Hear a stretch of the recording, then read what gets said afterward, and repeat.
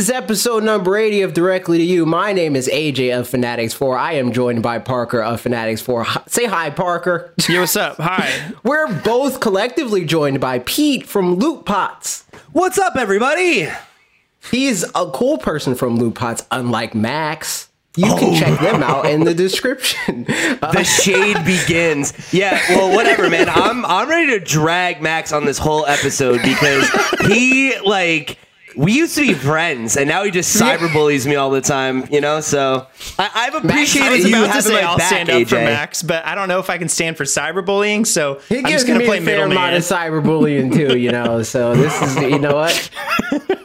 But anyway, housekeeping. You can support this show by becoming a member on youtube.com/fanatics4 for $4.99 a month. You get exclusive emotes, you get loyalty badges, you get game time with us from time to time, you get free Switch keys, you get priority in games when we stream them and whatnot, whatever that happens. You can do all that same stuff on Twitch for the same price, or you can link your Amazon with your Twitch account and get the Twitch Prime sub and then give it to us. Give us Jeff Bezos free money. That's right. That's the housekeeping. He doesn't need it. What do you guys play? I saw something recently that said he made like $3,142 a second, which is That's a lot. that's too much. That's too much money. I mean, that's besides the point, while we're criticizing billionaires, he also just cut a bunch of Whole Foods employees' benefits so that he could make another cool couple $100 million. Yeah. So yeah. I know we're not allowed to curse on this show, but I have some NSFW comments about that guy.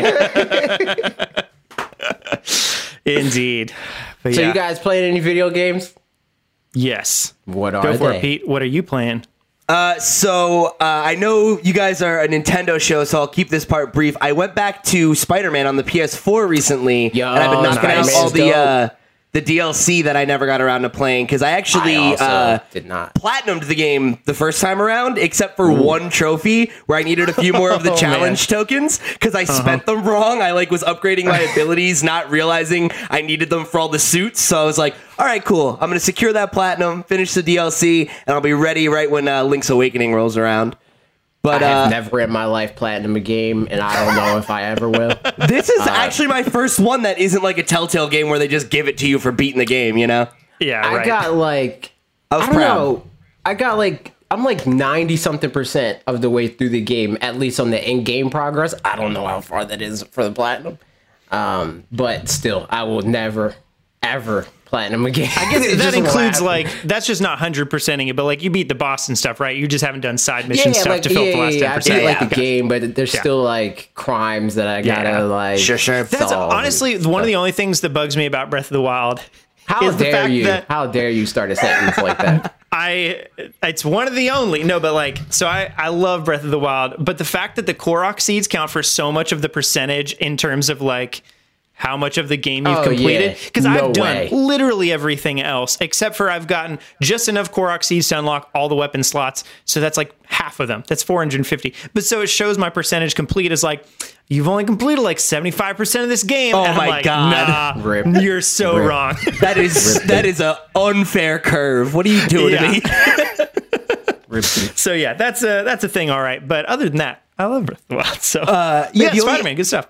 Yeah, and it's been fun. I loved that game last time around, and I'm glad to have had a reason to go back to it. But the only other game that I've been playing, this is actually the reason I started playing Spider-Man, is I've been playing a game called Creature in the Well, which is you guys probably saw it during the last couple indie directs, where it's that indie game where it's a puzzle adventure kind of game, but it's all based on pinball.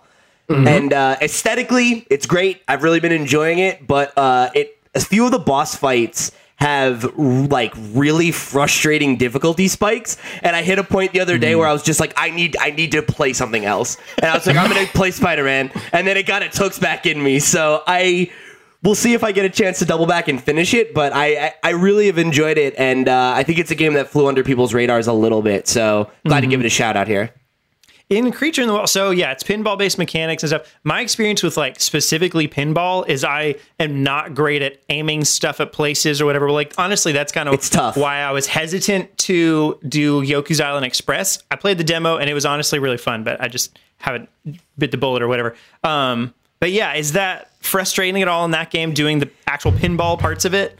Yeah, especially in the beginning it was for me, but I was able to. There's a bunch of different weapons you can like find on your journey. There's like a good amount of like hidden doorways and like special stuff you can find. And there are like two main weapon types. You have a weapon that you use just for volleying, like if you want to return a ball as it comes at you, and then there's another one you can use that like releases this kind of charge field, and it'll catch any balls that are flying by you and then charge them, and you can redirect them. And one of those weapons has like a laser sight on it, and I'm like, you better believe I'm using that every time. Absolutely. Yeah. That's awesome. Nice. The other thing I'm kind of curious about with it, I haven't seen much gameplay footage outside of just, I guess, the trailers and stuff like that. And my impression of it art style wise, like it's a cool art style, but it looks like, as Steve from the Loot Pots or Potscast would say, it's very brown from the bits that I've seen. It is very brown in some spots, but it's funny because I actually don't think that a lot of the marketing material did that aspect of the game justice, because the overworld is very brown because it's like a desert in the middle of a dust storm. Right. But all of the actual levels, like each one has like a different color scheme, and some of them are like weirdly vibrant. Like there's a path that I finished in the last time I sat down with it, where it was like all neon pinks and purples and stuff. So there's like a good amount of color actually once you get into it. And I was actually really surprised by how much depth there was to the art style based on what it looked like from the promo material. I don't think that the trailers for it have done its art style and like the tone of its story and stuff justice. Actually, it kind of reminds me a lot of Journey in certain ways. Which is high praise when you're talking about art design. Yeah, right. Sure. Yeah, it's a very pretty game, actually. Okay, it's too much PlayStation in my Nintendo podcast.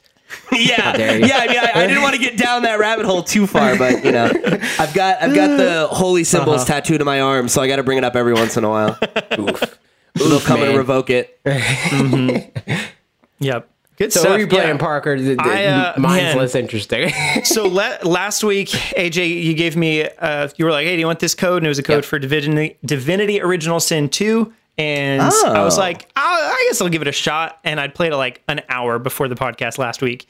I have since played it a lot of hours. I don't know how many, but a lot of them. I have seen. I was like, he's hooked. It caught him. Oh man, it's something about games like these where it's just like a lot of like every minute you're finding something new, and like there's little bits of it that. So I played Diablo 3 last year, and I really didn't really enjoy it all that much. Like it was all right, but there were bits about it that were kind of annoying to me, and something about like there's bits from that game that like the loot mechanic from Diablo kind of made its way over to this, which I did not like in Diablo, but for some reason the way it is in here is like, because every battle is kind of, I mean, it's pretty much D&D in a video game. So because every battle is slower paced and lasts longer and is important, you know, what items you have, it feels more methodical as far as like, I'm going to pick this item. So you're getting them more slowly than you did in Diablo, which is like, you're just always getting new items. So it feels like none of them are worth anything. It's not like progression at that point. It's just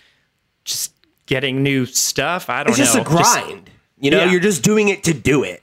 Yeah, exactly. And that was frustrating about that. But for some reason, like, yeah, again, even the layout of how it describes the items is a lot similar in this. But I mean, otherwise, yeah, there's all sorts of different quests, and some of them you'll find, like the first one is you're in a place, you have to escape this place. I won't even say what it is for spoilers or whatever. You have to escape a place, and then you talk to a bunch of different people, and they give different clues as far as like, you could do it this way, or you could do it this other way.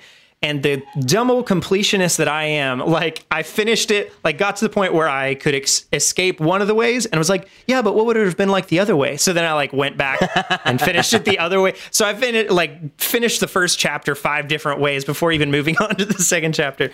So, yeah, it's definitely got me hooked. That's going to be a bit of a problem, but it's really fun. There's multiplayer in it that I haven't done anything with at all, but it is a bit weird because the way you do multiplayer, it's just one other person, I'm pretty sure, that you can do it with. And if you, either you join their campaign or they join your campaign, but you can't like have save files across both of yours pretty much. Like somebody's the host for a story. So if you know, like Pete, if you So and it's I like knew, Marvel Ultimate Alliance. yeah, right. If we knew for sure that like Pete and I are just always going to play together, and this is essentially we're just playing D&D together, then that works great. But then otherwise, if if you wanted to play together and then also have your own separate profiles, you'd be going through the game twice. So, all that's a little confusing on that front. But all that to say, man, it's really good. So that's that. Yeah, it sounds like you're really into it, man, which is cool. I only ever played the original Divinity on Steam, but yeah, it's a very compelling like hook. Like I feel like it reminds me a lot of the old like CRPGs like Baldur's Gate and stuff, but specifically the ones that were on the PS2. Like interesting. Okay. The Dark Alliance series, it kind of reminds me of that. Like if you play it on a console, like it has that very similar like, isometric, like you're grinding, you're looting, there's a cool little story, heavy D&D vibes. Like I feel like it's a good match for Switch. Yeah, I told my DM, I was like, "Oh, I'm playing a game that I think you'd enjoy," and he was like, "Oh, what is it?" And told him what it was. He was like, "That's the second best CRPG release in the last decade, and the first being apparently Pillars of Eternity 2, which I barely even know anything about, but I'm a lot more interested in now." So there you go. There's that. One thing I will say, if you are interested in learning more about Pillars of Eternity, Jason Schreier from Kotaku, his book Blood, Sweat, and Pixels has a chapter about its creation that is fascinating. Never played the game, but the story behind it is very cool. That's awesome. But yeah, that's pretty much all I've been playing. I dabbled a little bit in some SNES games, but like honestly just kept going back to Divinity. So nice. Where I am. I'm sure the developer will be happy to hear about that because they did ask me to keep them updated on our thoughts. Nice. So I will do just that. I will email them. Yeah, send them a link to the show. It's like glowing reviews, guys. Hello, people from Hi. this game. How are you doing? I'm worried about how much I played this game this week out of 10. That's my review. Yeah, pretty much. So I've been playing Smash Brothers. I'm trying to get good for the locals. I couldn't go last week because stuff happened. People got busy and whatnot, right? So I'm trying to get good, playing against a lot of people that I know are also good and trying to get good. Figuring out Pokemon matchups. I had a revelatory moment today where I was like, "Oh, that's how I fight that character." What character was it? I'm very curious. Rosalina and Luma. They're the worst. I hated them because like Luma always Luma's just gets annoying. Luma always absolutely. gets in the way. But with Pokemon Trainer, Ivysaur is a hard counter.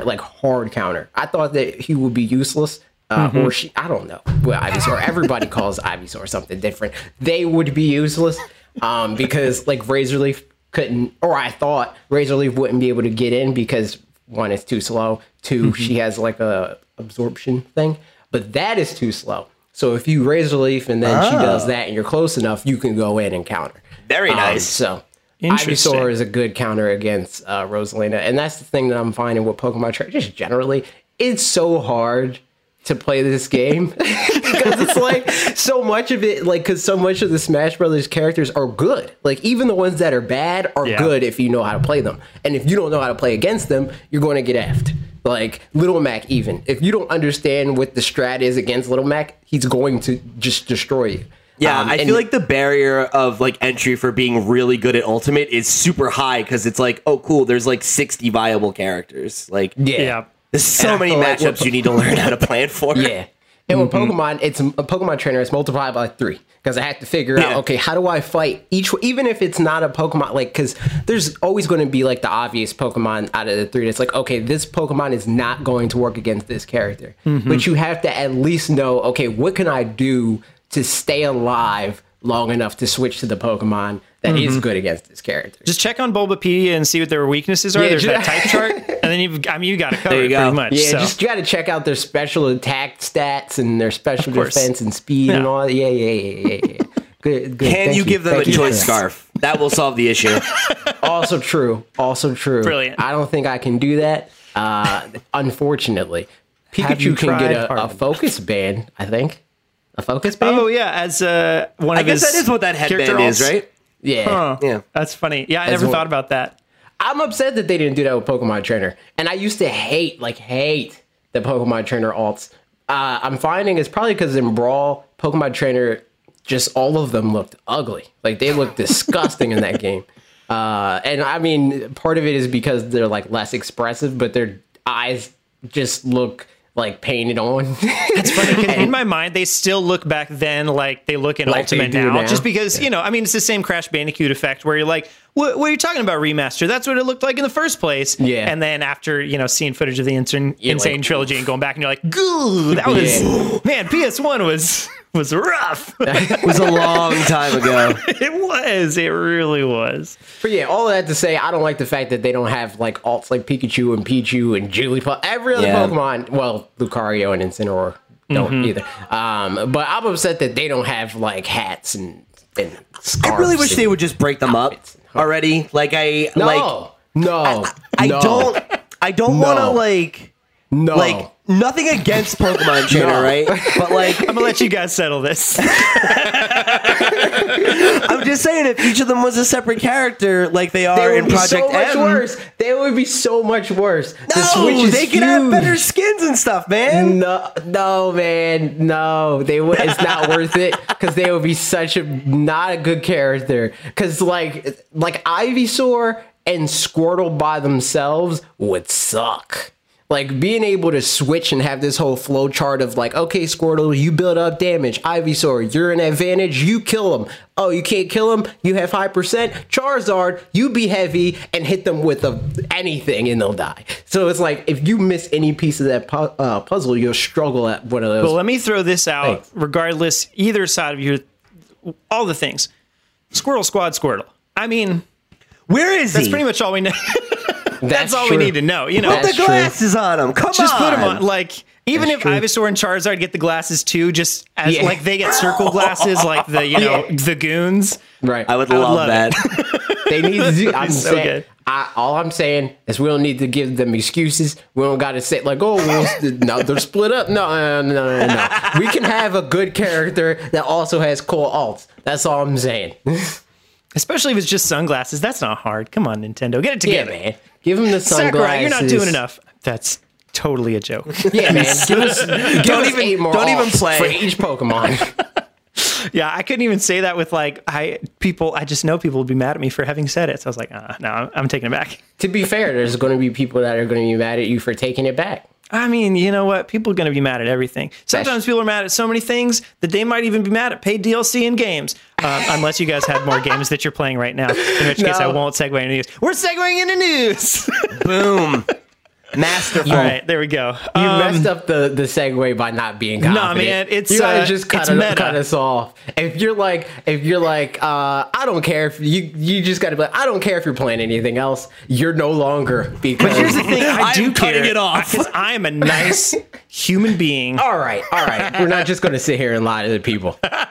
So paid DLC in Luigi's Mansion 3. So that's a news thing. We don't have a whole lot of news specifically on it, but let me read what we got here. It does exist.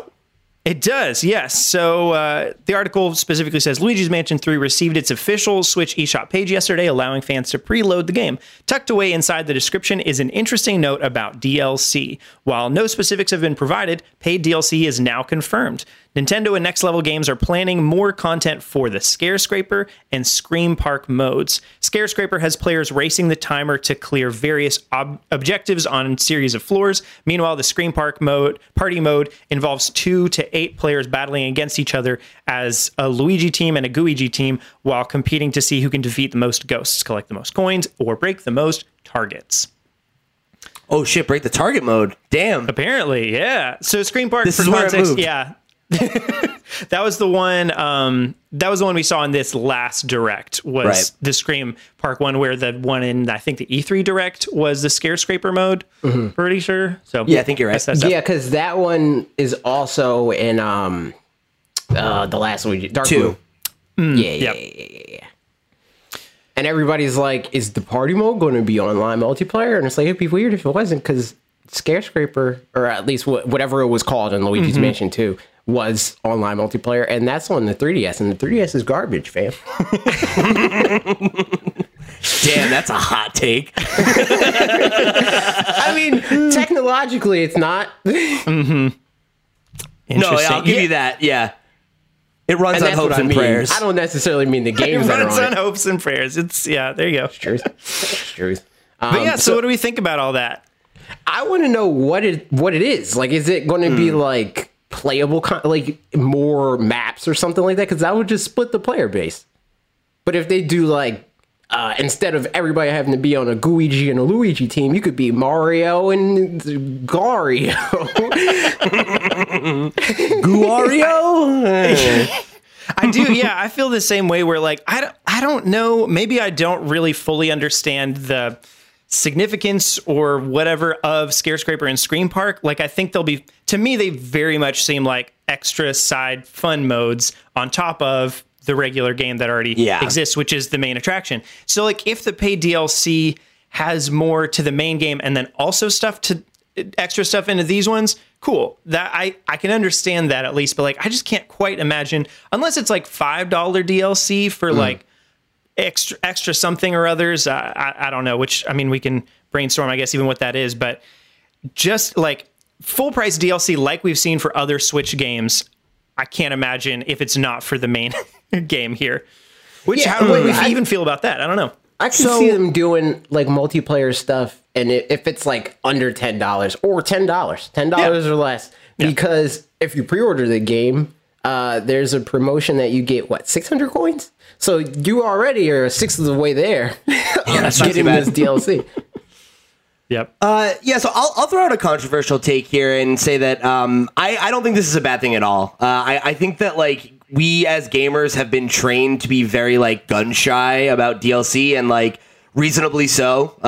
There's been plenty of companies that do a piss poor job of it. But I think when you look at like what Nintendo does, I think they've been pretty good about DLC for the most part. I don't think they've ever asked money for something where I felt like it was where I didn't get bang for my buck, right? And I think when it comes to multiplayer editions, I think it's actually a really positive thing that they announced this, because you look at a game like Luigi's Mansion 3, right, where they want to introduce these online modes, and, you know, you don't really want to go for that the old school single player game that has multiplayer modes model, where someone buys a $60 game and then they play the multiplayer mode for a little bit and then everybody abandons it because it's not getting regular updates and there's no reason to keep playing.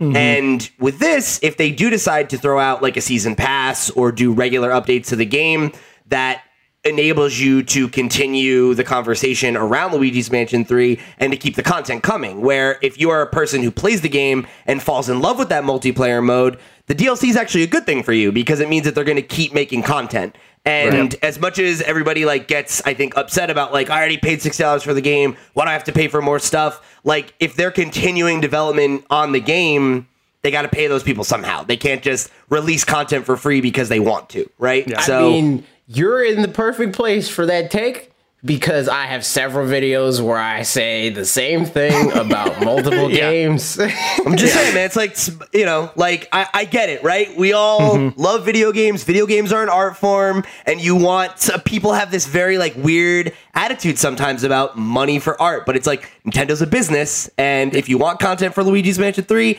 after it comes out, you got to pay for it. How dare you make me pay for things I love? How dare you pay for work?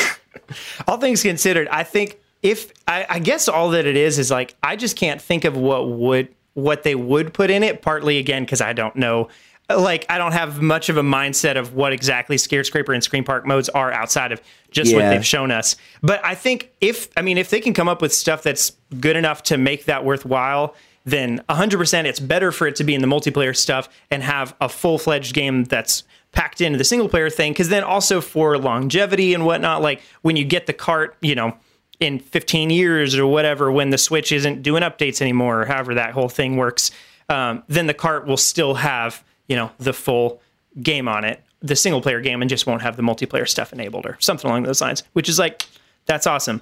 But yeah, I guess it's just with the multiplayer stuff, it would be really interesting if this does become a multiplayer heavy game, which like I was not anticipating at all. Like that's, for me, that would come kind of out of left field. because those really to me just seem like, you know, kind of Mario Party side things. But if that's a focus of it, then that's awesome. I'm just curious what it is. Yeah, if it's like The Last of Us sort of situation where like generally, I'm bringing up PlayStation now, or generally I poisoned the well. The creature in the well at that. Oh my god, That's me. I'm the creature.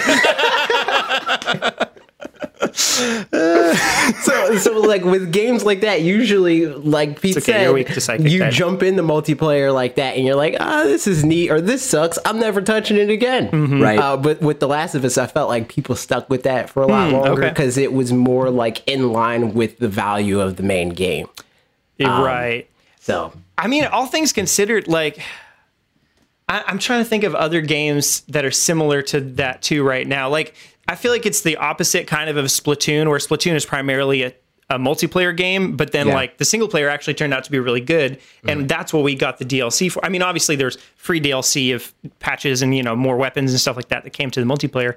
But if this is the opposite, that would just be interesting, where the side thing is the multiplayer, but that's what gets the paid DLC in this opposite way of Splatoon did. Yeah, like I just don't know what the business model would be for something like this if it's you know, like more towers or more skyscrapers. Yeah, right. Like it could right? just be different maps. I think the other thing that came to mind for me was, you know, in the whatever the one is where there's like the 8-player mode, like they showed all the different versions of Luigi. You could sell different Luigi skins. Like, you know, you called out like, oh, like maybe Mario or Wario or Peach or whoever else, and you throw other characters in the mix. Like, there's things you could do like that I feel like make sense if you do them in like packs of how, like maybe for $5 you get 5 skins or whatever. You know, this is where we're going to see why Peach and why Daisy is coming. Nintendo is doing like an interesting job. We talked about it 2 weeks ago, maybe, with like Kirby Clash, whatever the new one on the Switch, the free to play one,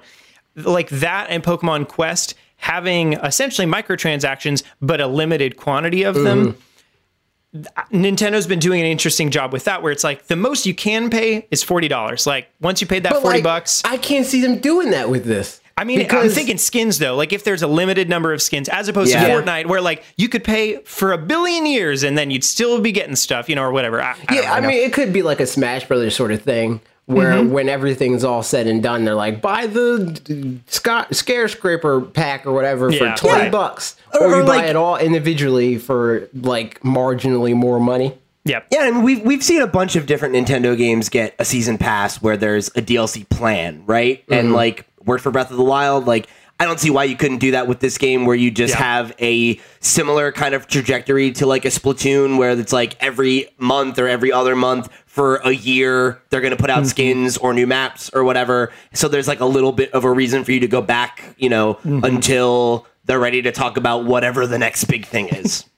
Because I think for this, like by contrast, or if it is like new towers or whatever, like you said, AJ, if it's new towers, then that does beg the question, like, does that fracture the audience to where there's like only the people that bought the DLC pack can play on this tower, and then everybody else is playing on this one, and then that means you're waiting forever to find other people that can play on that tower or something along those. Actually, how does that work? Come to think of it, in Mario Kart 8 on the Wii U, how did that work? So on the Wii U, they segregated everything, where it's like there's the lobby for, or not lobby, but playlists essentially of all the like in-game like on the disc, I was about to say cart, on the disc maps and stuff that you can play on there, and then there's a separate playlist for the one with the first pack of DLC, and then another one second, and so then if you wanted to play interesting, so like you would be only grouped together with the people that paid the same amount that you did for like the same things. So I mean, if there's enough people playing it, that would be fine. You know, if that's what it is, if you actually get more content to play. But otherwise, if there's not enough people playing it, that kind of sucks. I think it's gonna have to come down to what the install base looks like, and you know, it's interesting though, because you do end up in this weird position eventually where like you are gonna splinter the audience, but like you have to ask the question is like, how many people are going to be playing Luigi's Mansion 3's multiplayer months after release who also wouldn't be interested in new content? Right. And it goes the other way around too, right? Because the people that would pay for content like that are inherently going to be more interested in the game overall anyway. Right. Which is why cosmetics are a good solution, because a skin can show up in anybody's game. Yep, exactly. And then it's kind of like characters in Smash Brothers, even that is like exactly. Even that they're weird about, because if you save a replay, the replays are code. They're not like a video. So if you don't have the character, then the game can't execute the match because you don't have the character to do that with. Wow, that's a really good point. How does Smash deal with if, like, you know, if I have Joker and I want to play on the like Joker stage, the Persona stage, will it let you, if you don't have the DLC? Actually, a better analogy, the other way around, since I don't have the DLC, like, would it let me play on Spiral Mountain or something like that? It will if you're playing against somebody that has it and they pick it. Which I found something interesting about Smash Brothers that I tweeted about, sort of. So I have other people's accounts on my Switch. My aunt's account is on my Switch. Yeah. And I was bored, and I was like, I'm going to get Pokemon Trainer in Elite Smash and see if it works, because I saw that her top GSP was a character, because I just started this file and it doesn't have any characters on it, and I didn't do anything, so nobody should have any GSP, period. Right. And her highest character is a character that she actually uses, and it was at like 4.2 million. So I was like, is GSP linked to your account? So then I unlocked Elite Smash with Pokemon Trainer, and then I went to her and I was like, is Pokemon Trainer an Elite Smash? Because she doesn't even have an Elite Smash, like, period. Right. And I was like, is that unlocked on your Switch? And then she checked and it was like, it is. And I was like, yo, I'm going to like leave that. It's going to be like my graffiti, where it's like, I'm going to taunt people. You're like, now you're in a dilemma. It's like, do you want to have the bragging rights of being an Elite Smash and have to stare at Pokemon Trainer there for the rest of your life and everybody else is blacked out? Or do you want to tank his score so you have your favorite character there? That's really funny. But yeah, that's a little non sequitur. It's a good one. Yeah. DLC. Yeah, it's interesting. Nintendo has been doing a good job with DLC recently, so I hope they keep it up. I don't expect that they won't, all things considered, except for the games that just for some reason don't have DLC, like Mario Party, and for oddly enough, Super Mario Maker 2 hasn't gotten anything yet. Also weird. But I mean, that game hasn't been out that long. Yeah, exactly. And so I think the big omission is, like, why did Odyssey not have real DLC? Like, they added the balloon thing. Mario Odyssey 2, man. That's my legitimate thought, is at some point they were just like, you know what? We've got a lot of ideas. We're just going to make Mario Odyssey 2. Because even like with the... I'm good with that. Absolutely. Me too. That could be worse. It could have zero story in it, all that I care, you know, like, and whatever. It's just... Because at this point, it's just like, Mario wants to travel around some more places. And then you're like, all right, cool, Mario's going to travel around some more places. You're going to platform, and it'll be great. Next, Mario's going to get shoes with eyes. His name's going to be Booty. I love the idea of Mario just, like, swiftly kicking someone, and then his shoe takes over their body. Yep. Man, I like it a lot. I also like a lot that the Switch Lite is coming out for other people's benefit, not really for mine. And that's the thing that's happening. Yellow Switch Lite, rip, dude. That's right. Yep. Long story short, there, we were going to get my wife a Switch Lite, but then instead we ended up getting me the newer Switch, and she was like, I'd rather have your old one anyway, because then I can put it on the TV if I want to. And I was like, all right, cool. So Ashley did not get a Switch Lite, nevertheless. But yeah, it came out tomorrow for us here, yesterday for you guys there listening, because we record on Thursdays now. So yeah, that's the thing. And then the article-ish thing with it, which isn't quite an article, but it's coming out, getting reviews. And then just wanted to go through this. So Matt Piscatella, who's a sales analyst kind of guy, he's in charge of the NPD numbers, I believe. Yeah. And so he's and he, as opposed to the like what's that other guy's name? Something Proctor, Michael Proctor or something like that. Who gets things wrong all the time, and it's like comically wrong. This guy actually is on top of it and knows the thing. Yeah, Matt's good. He's worth following on Twitter. Yep, absolutely. So he tweeted out, I'm currently forecasting 2019 US Nintendo Switch unit sales to be the highest for any individual hardware platform since the Xbox 360 in 2011, with potential upside to that. Damn. I don't know what that last part means. With potential upside to that?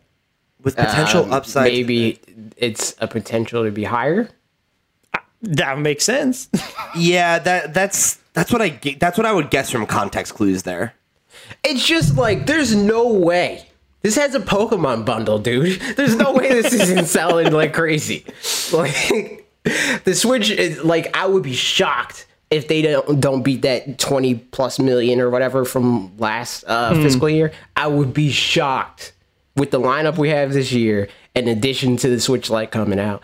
Like, that's just like if it doesn't happen now, it will literally never happen. I think the real X factor on this here is everybody who's already kind of in the Switch conversation, like everybody who's listening to this podcast, pretty much, like, probably is not going to buy it. And that's it's not really targeted towards the people that already have a Switch. So the real X factor is all the people that don't have a Switch. Is this something that like would appeal to them in a way that the Switch didn't already? Which, like, when I went to Target to look for the updated Switch, whenever that was, a couple months ago, I asked the guy there, and he was like, well, I don't know if we have that, but it's something, the Switch Lite, whenever that comes out, I'm going to be buying that. And he was the kind of guy that I was like, I figured he would have already bought a Switch. Like, just seems like a good old Nintendo gamer or whatever. So the fact that it was like another guy about, in his mid 20s or something like that didn't have a Switch and was going for a Switch Lite, I was like, there really could be a lot of people that I would have thought had already jumped on board, but just haven't yet. And then not to mention like parents with kids and stuff too. I think the two things that will be a selling factor for this is that a lot of people don't seem to understand that there's the updated regular Switch. That's true. Because like when I went to GameStop to get my Switch battery booster, I was like, yeah, I want the new Switch. And then he was like, what? I was like, the one with the red box. And then he was like, oh, okay, let me look in the back and see if we have it. He was like, and then he came back out. He was like, you know what? Show me a picture so I know what you're talking about. And I was like, I don't, like, it's here. Like, this is what it looks like. It's the one with the red box. He's like, oh, okay. And then got the Switch out of the thing. But Switch Lite is just easy verbiage. It's like, the Switch Lite. Oh, okay, yeah, we have one of those. Mm-hmm. Also, yeah, I mean, I think that... Go ahead, Pete. No, go ahead. Also, the fact that it's $100 cheaper and all the different, like, pretty colors and whatnot. And some people that don't play, even though I think it's weird to, like, off the bat say, I'm never going to dock it, so let me just completely wall that option off for whatever reason, I have a reason to dock it, Mm-hmm. There are a fraction of people that feel that way. So, like, why not save $100 and also benefit from not being able to dock, I guess? True. Pete, what were you going to say? Yeah, so I definitely think that what you guys are laying out there is like are really salient points, and I think that the Switch Lite is like absolutely going to be a success. And it was so funny to me to see how many just angry, crappy little fanboys were freaking out about this thing. And being like, who is this for? No one wants this. No one needs this. Man, it's the exact same narrative as when they announced the 2DS. And guess what? The 2DS sold like bangers. Because I think that the people that you guys just lined out, that's who the market for this thing is, right? If you're somebody who's been on the fence, because like the guy that you laid out there, right? I know tons of gamers who primarily play on either PlayStation or Xbox or PC, and are like, I want to Switch, and like, I want to play Zelda, I want to play Smash, but like, I don't know, like, it just hasn't, I haven't had that reason yet. And $100 cheaper, that's the reason. If you were somebody who, especially if you were like, don't buy Nintendo home consoles, but you owned a DS and a 3DS, which is like most people last generation, right? Yeah. I think there are a lot of people like that who are like, I don't need to dock it. I have no interest in docking it. I only want to play Nintendo exclusives. I'm fine playing that in handheld mode. I did it the last 2 generations. Why not, right? And if you're like a college kid and you don't have money, $100 is a lot. That's a game and a half for you. True. I think also like the gift market is going to be a huge selling factor for this, not only just because of parents that need to buy 2 for their kids and that kind of thing, but also I think like people like me who are like hoping for a bargain or something like that and feel like when this comes out, you know, like, so say, you know, either a husband for his wife or a wife for her husband or something where it's like, man, I really wish that I could get you a Switch, but we just can't quite cough up $300. And then now it feels like it finally went on sale and I can get you a Switch now. And even if the spouse is, you know, a little bit disappointed, like, oh, I kind of wanted the original one, but oh, well, whatever. They've already bought it. So like, yeah, I mean, I don't think like in your scenario, right? I don't think Ashley would have been bummed out if she wasn't able to dock the Switch Lite. I think that like more than anything, it would have just been like, I wasn't going to play this as much as you would anyway. So there's no reason to have like this fully dedicated $300 thing. Yep. I think in the scenario you described too, though, you could also just use cloud saves. Like if she really wanted to play on the dock, my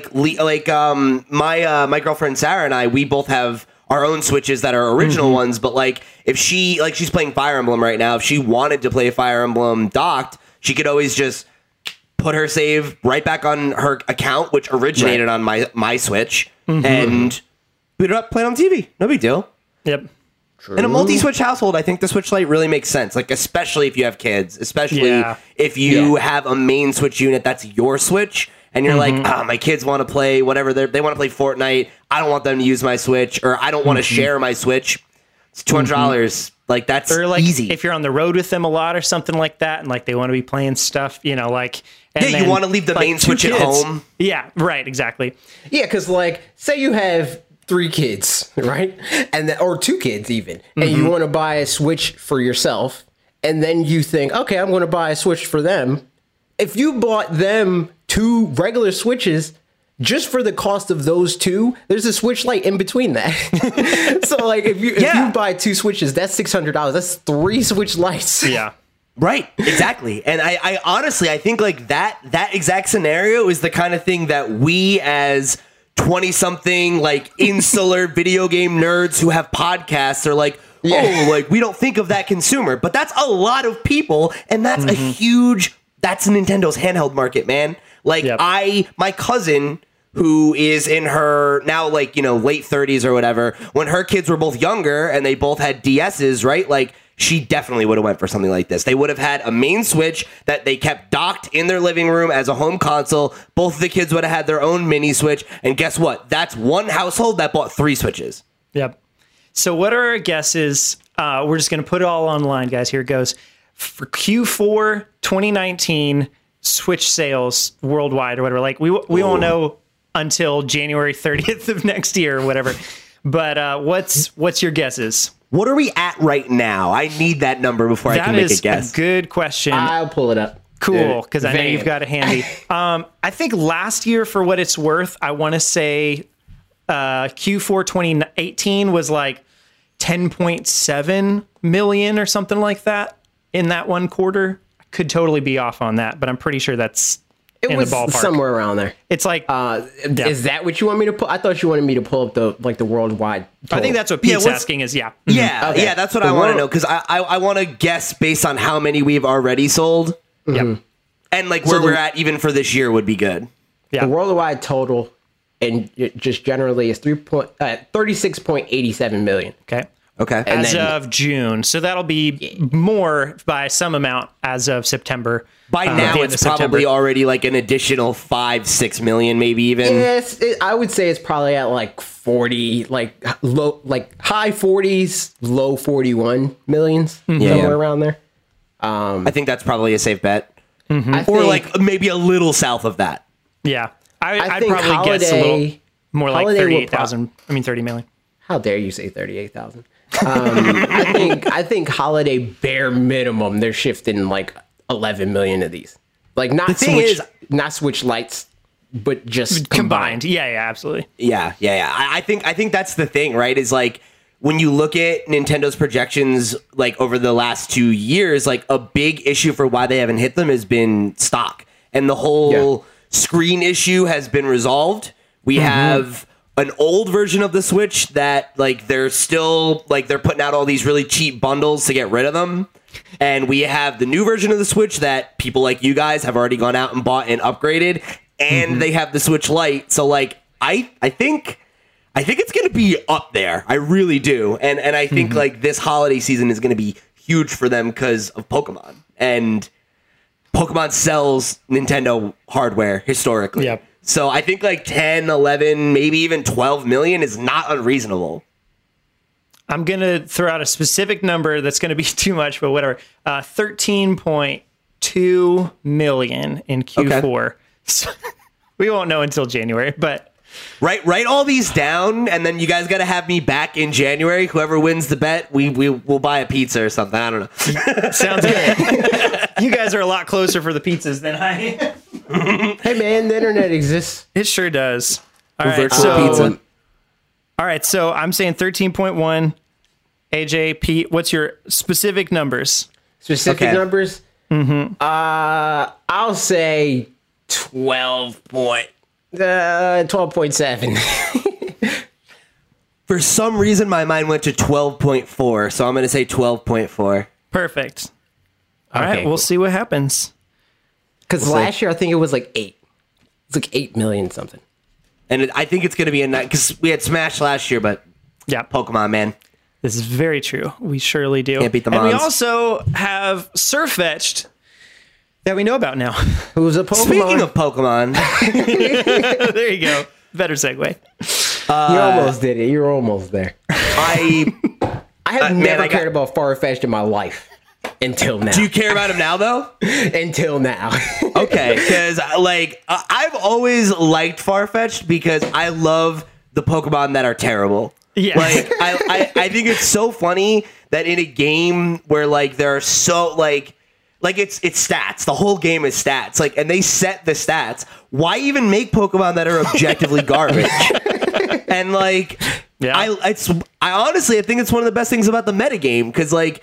And I'm going to be a real dork and talk about competitive Pokemon here for a second. But like, do it. The tiers are what make it so fun because when you get into like the low weird tiers, there's so much just like random, strange, zany strategies that got pulled out of nowhere. So like, I love Farfetch'd, and the fact that like they pulled him out and they're like, no, all right, listen, this Pokemon that we established in the first game as being specifically rare because it's terrible at fighting and tastes delicious, and now they're like, okay. But he turns into a, like, crazy, awesome Arthurian knight with a lance. Forget about it. That's amazing. Yeah. It's crazy to me that we recently even got a question for the Q&A section of this very podcast, probably like 2 episodes ago, maybe last episode, where somebody was like, do people eat Pokemon? And this is like as close to a prepackaged meal in Pokemon as it gets. People definitely eat Pokemon. It happens. Like, here's the thing, man. And you look at the original Pokemon, right? And my biggest gripe with this series is that when it became a worldwide phenomenon, they sanded off all the weird, rough, mean edges in everything except the Pokedex. Like, the Pokedex entries are still nightmare fuel. But, like, the original game, it's explicit that people eat Pokemon. It definitely happens. And now I mean, to be fair, they do that in the newer games too. No, people eat Pokemon. I think that they're definitely, they get dark now with the lore stuff. I think they're less so with like how people talk about Pokemon. Like if they're not going to say like, oh yeah, like I just saw Ekans murder a Rattata. Like I'm not going to say that, but they do have moments of like the fact that even in my like Pokemon died in the war. Yeah, but listen, in the original game, it is made explicitly clear people eat Pokemon. There was a recent Great War, and a lot of people died. And But it wasn't a plot point. Like in Pokemon X and Y, it's a plot point that there was a war. And yeah, but the whole thing, it's with like, the oh, one 3,000-year-old Pokemon dude. died, and it was super sad. It's like, dude, one of the gym leaders in the first game is a war veteran, and that dude has PTSD. That's true. I think even like thinking about as far as the people eating Pokemon and stuff in Detective Pikachu, even in that, which is like, oh, the Pokemon just working with us and blah, blah, blah, blah, blah. And there's like a field or like a ranch that has Bouffalants just like being buffaloes the same way that buffaloes would be that we straight up eat in real life. Yep. What do you think they're doing? There's no way they're not just being like, you could just hang out inside of these wooden fences if you want. Here, dude. No big deal. Don't worry about it. No, like, yeah, you're getting eaten. So People, look, here's the real question. Let me posit it this way. Canonically, people eat meat in the Pokemon universe, right? Yep. Have you ever seen an animal in the Pokemon universe? Eat another Pokemon? No, just like, have you seen an animal that's not a Pokemon? Yeah, I mean, it's I think there was like a bird or something. Literally, the only example I can think of is I think in the original season of the anime, when they go to the Cerulean Gym, I think there are actual fish in the aquarium. Otherwise, none. So I feel like even if there were like just regular animals, they would retcon them into actual Pokemon later. Yeah, like if there was like a bird, it's like, oh no, that was like a rare bird Pokemon that just didn't show up in this region yet. Can we talk for a second about how cool it was that in the first episode, by the way, Ash saw Ho-Oh and like it just wasn't even a Pokemon for the longest time. Like, I just thought about that now, and like that's just fun to like that kind of they should do more of that stuff where like throw something in now that's like that's not a thing. They always do a little bit of that. Like, there's always at least one Pokemon, at least in anime, where it's like, this Pokemon's not from this region. Like Togepi. Like Togepi wasn't a exactly region. Togepi came so early, too. Seriously, it was episode, because we just looked it up the other day. My wife's a nanny, and the kids she's nannying are watching Pokemon. And she was like, I want to find the episode, because Togepi's her favorite Pokemon. So she's like, I want to find the episode where they get Togepi and, show it to them. The first one where they get the egg is episode like 46. And then it hatches in like episode, no, it was like 43, and then it hatches in episode 47 or whatever, as far as the Netflix numbering, which like that's still before the Orange Islands, which is still before Johto. So like that's and even that pretty has early. Like a Meryl in it. Yeah, exactly.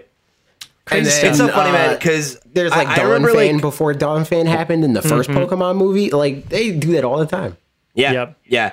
I remember being a kid and they, when they were like first revealing all the new Pokemon, I remember having a conversation with some kids like at school where they're like, I can't believe they're adding more Pokemon. I'm like, yo, there was a Pokemon we didn't know who it was in the first episode. And have you listened to the Poke Rap? There's a line where he says there's at least 150 and more to see. Come on, we knew it. They teased it. Man, Pete's on top of it. But yeah, Sirfetch'd, that whole thing. I love him. I put him on my team. He's going to be on my team. Confirmed. Yes. I don't know why he's just a fighting type, but it's fine. Very good question. It's so fine. weird to know that. Yeah. So weird that he doesn't keep either of his previous types. Like, why not normal fighting? I think that we're gonna have a region exclusive, or not. Well, it's probably going to be game exclusive, but region exclusive variant of regular Farfetch'd, and he's also going to be just straight up fighting. And that's going to be how they explain it. And that's going to be like, because like all the other Farfetch'd in like Kanto and whatever other regions you can find a Farfetch'd, they're like endangered because they're food. But these Farfetch'd are not having it. They're like, nah, I'll beat you up. Don't come near me. Farfetch'd squad. Yeah. So there's like Farfetch'd in this region are going to be like Zubat. They're going to be like all over the place.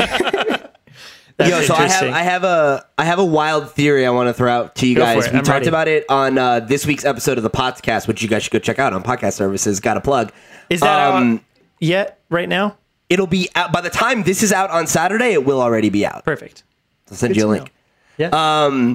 So we were talking about it during the main topic, and I went back and looked at the list of the original 151 Pokemon, right? Because I saw a lot of people being like, I can't believe Farfetch'd finally getting an evolution and everything. And I wanted to see what other Pokemon are on that list. Gonna get to that in the Q&A section. Spoilers. So do you want to pause? All right, we'll put a pin in it. We'll put a pin on it. We'll come back. Yeah. We'll put a pin in it. Very good question, obviously, because it also came from somebody else that you're a little bit familiar with. But yeah, Sirfetch'd, he's... I have more thoughts about exactly what you were about to say, but we're going to wait to talk about that part. It's just funny, too, because this is like, there was that leak right before E3 that everything was right about it. And like, it's still, more things are coming out that was like, well, that's true, too. And this being one. So it's just funny that when they tried to do that whole like glitched out thing, like, what's this Pokemon? Who's that Pokemon or whatever? It's like, well, it's Sirfetch'd. So Yeah. Based on that description. Even without that, I feel like it was kind of obvious that it had something to do with Farfetch'd because it looked like the leak situation and all that. I guess that's why they put it on its side, because like maybe if we hadn't known and just looked at it on its side, we would have thought it was actually angled that way. But I mean, it's definitely, as soon as it was rotated, it's like, yeah, that's Farfetch'd related. I think if the Sirfetch'd rumor wasn't out there, it would have been way easier for you to think it was just a new Pokemon. Like, this must be a new Pokemon with a lance. Not necessarily. I feel like if my mind wouldn't go to it being a new Pokemon, because like, why would they tease it like that? That's true. Like teasing it, like scrambling what it looks like, feels like it's kind of weird they did it this way anyway. To you. You're not wrong. They've never done that really before. Yeah. But in any case, I mean, I'm excited about it. It's exclusive to Pokemon Sword, which makes sense because it's got a lance, but it also has a shield. The best one. The only version of the game. Yep.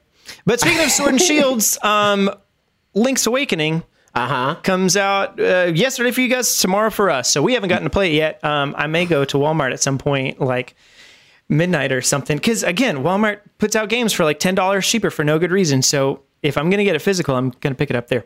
You know what the good reason is?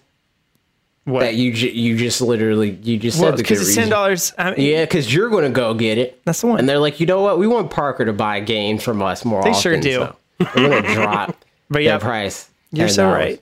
But yeah, we've got reviews for that. Here, let me make sure. I'm going to check because it's still, like within the window that it could change. Yeah, exactly. So like, I'm going to check and see if the Metacritic still, I think it was at 87 at the time. Bad game. Oh, it's at 88 now. Look at that. Okay, that's a good game. Never mind. It's a good game. It's interesting because I looked up that versus a lot of the other Zelda games, and obviously it's a remake, so that's a thing to take into consideration with it. But like, that's actually on the low side for Zelda games. And we all know that it's literally just because it's a remake. Like, it's not that it's a bad game. It's obviously a great game as far as everybody's saying. There's a couple frame issues when switching, when loading screens and stuff like that, essentially. But otherwise, great game. But it's a remake of a game, so obviously it's going to have a little lower scores maybe than it would if it were completely fresh. But what are you guys' thoughts on just the things you've seen about it? I'm hearing a lot of people say that it's like a straight remake, and then people are like bummed out by that. But like, I didn't play a whole lot of Link's Awakening, so I'm like, cool. Like, that's fine for me. It's basically a new game to me anyway. I was talking about it with some people on the Discord today, and someone was like, "Oh, did they like add anything?" And I'm like, "No, why would they? It's perfect the way it is." So I am a huge Link's Awakening stan over here. Like, that is the first Zelda game I ever played. And the first like non-Pokemon game I ever completed. Nice. And so it's got a real special place in my heart. And I was so stoked when they announced that it was coming back. The fact that it's like generally seems to be, received well is like, I'm over the moon about it. I actually have Steve from the Potscast. He is sending me the UK special edition with the steelbook and everything. And I am so into this game that I'm going to go buy a copy of it in America and have 2 copies of it because I can't wait a week to play it. So somebody in my life is getting that game re-gifted to them this holiday season. Nice. I would just get the digital version at that point. Well, no, because I was going to do that, but I'm like, no, if I buy a physical copy, I could give it away and I'll still have a physical copy when mine shows up. Yeah, and then I don't have to buy somebody a gift, and they'll be like, "Oh, this is great! How thoughtful of you! I wanted to play this so bad." And I'm like, and then they'll listen to this episode of this podcast and be like, he hates me actually. So what a monster! Blessing me with this game like that. Oh, goodness. I literally did the exact same thing with, funny enough, Spider-Man PS4. I ordered the PS4 Pro, and it came like a day late, and I was like, no. Went and bought the game, took it on a trip that I was going on for a weekend, and then the next month gave it to my best friend for his birthday. It's like, this game is exceptional. You should play it. There you go. Happy birthday, brother. Amazon used to do something dope when I lived in Florida. There was like it was like hurricane season or something. I like pre-ordered Gears of War or something on the Xbox. And they were like, oh, we got to delay it because like the weather and all that crap. But like, here's a digital code. So I just got the game twice. That's awesome. I was like, yo, that's dope. They need to do that with everything. Yeah, because Amazon's still really great about everything, and Jeff Bezos still gives everybody all the money that they're owed and doesn't keep it for himself at all. Nah, man. As we've been over before. Amazon's trash because they're always late. So give us all Jeff Bezos money on twitch.tv/Fanatics4. But yeah, Link's Awakening coming out. I'm going to pick it up either late tonight or I'll probably be asleep late tonight. So probably tomorrow at some point. Well, definitely tomorrow at some point right after work. And I'm excited to play it. And other things that we're excited about. Well, this is the part of the show where we talk about some of the comments that you left on the videos that we made this week. You leave some comments on those and then we'll pull them up here and comment on them. So it's, kind of some back and forth there. And first we go into AJ's. So here we go. So AJ had a video on not Switch Online, Nintendo's Online back in the olden days. So, up through the end of GameCube, more or less. And we've got some comments on all of that. So the first one comes from GPimpYo1. That's right. I had previously heard about the service for the SNES and 64DD, but I didn't realize Nintendo GameCube, NGC, had online. As stated before, these types of video are awesome, but I'm sure the algorithm doesn't like them. They do not. It does not like these videos at all because it's not topical. It's just like a random thing that's like, hey, like this is neat, and I know a lot of people, like the only reason why I made it, not because I thought that it was going to do well, but because when I made the last one, people were like, I like this. And I was like, okay, compromise. I'm not making it 20 minutes because it's not going to do good enough to justify that. But I will talk about the stuff that people probably don't know about. Because, like, I was going to do Wii and the Wii U and then 3DS, but, like, everybody knows about that already. And regular DS. Everybody knows about that, or I'd assume most people know about it already. And it's the longest part of the history because it's so much more involved. Yeah. So I don't even want to do that. So maybe I'll do... I was thinking that I'll probably do like another video of like stuff that the older online, like the newer, older online services did that Switch still doesn't do, that it can also do, but better. That's the title. That's going to be the title of the video. The algorithm's going to love that one. No kidding. You trying to teach someone something? Get out of here. Yeah, man. No, I think something like that would be easier to market. It's just harder to market old stuff if I can't put the old stuff in the title. If I would have put like SNES and NES and Famicom and NC, like if I would have put that in the title, it would have been easier. But it didn't flow as well. Yeah. So it's odd to me because there's some channels like Scott the Woz or whatever where it feels like that's pretty much the majority of what he does is, just like it's kind of all random out of the blue. Entertainment, but also educational sorts of stuff, and does great. And like, I mean, obviously partly just because it's great content, so like it's fun to watch, and he's a funny guy and all that. I think the problem with that is that there's a groundswell. And that's really all you need. Yeah, like if you have a groundswell of people, like if you have 30,000 people that show up to your video in the first 10 minutes, then YouTube's going to look at that and say, "Oh, okay, your video's about NES. We're going to recommend it to literally everybody that ever searched for NES in their lives." Digital Foundry is the most nitty gritty thing that there is, pretty much, and like that does great. And like on the music side, Adam Neely's channel is like, man, I don't even understand. Like I know music theory stuff pretty well, and I don't understand a lot of what you're saying, but it's interesting. That kind of stuff. I think that's definitely the thing is like, it's like similar to like the Gaming Historian, like does a very similar kind of thing. And it's just like, if you do have that baked in audience that goes and sees it right away, it gets served better. So I think the real solution, right, is if you listeners want to see more of those history videos, you got to like this video. Well, not this one because it's on a different channel, but go like that video, comment on it, subscribe to the channel, share it, show click the it notification to all bell. of your friends. Yeah, show it to your mom and say, hey, did you know back in your time, the ancient times, there were online video games? You could download video games at Blockbuster? Well, not really. It was like a vending machine, but you get it. Yeah. Blockbuster. Decepticon says, I remember being a kid hearing about the DS getting online. So 12-year-old me was waiting on bated breath for Animal Crossing and the chance to play with friends online. And I waited and I waited And I waited, and delay after delay until the day came when it finally launched. Unfortunately, friends had all moved on from the DS, and were all into their Xboxes and Halos, while I sat alone playing solo tag in Animal Crossing Wild World. Thanks, Nintendo. I still wake up in a cold sweat thinking about your DS internet service. At least Heart Gold Sold Silver was great. Rip, dude, that's a sad story, man. I don't think I ever played the DS Animal Crossing. That's probably the only Animal Crossing that I didn't play, like, at all. I messed around with that one a little bit. It's pretty good. It's definitely not as bad as... it's not bad at all. City Folk's the only one I don't like. Oh, I thought you were about to say New Leaf. I was about to say... No, come on. New Leaf is the cream of the crop. But yeah, man, it's rough.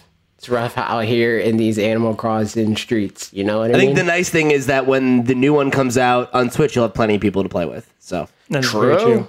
And unless that gets delayed and delayed again, time after time, and you're gonna sit all alone on your Switch and play it by yourself. Playing tag. AJ, eternally the pessimist. Just kidding. Hey, man, it'll definitely come out before Metroid Prime 4. That's so true. Man, no matter what. Yep. Casper3237 says, wow, I've learned so much about Nintendo's previous online capabilities. I can go for high score prizes again. They can send game vouchers, eShop cards, or even digital games over the internet. Such innovation in online services. What happened to you, Nintendo?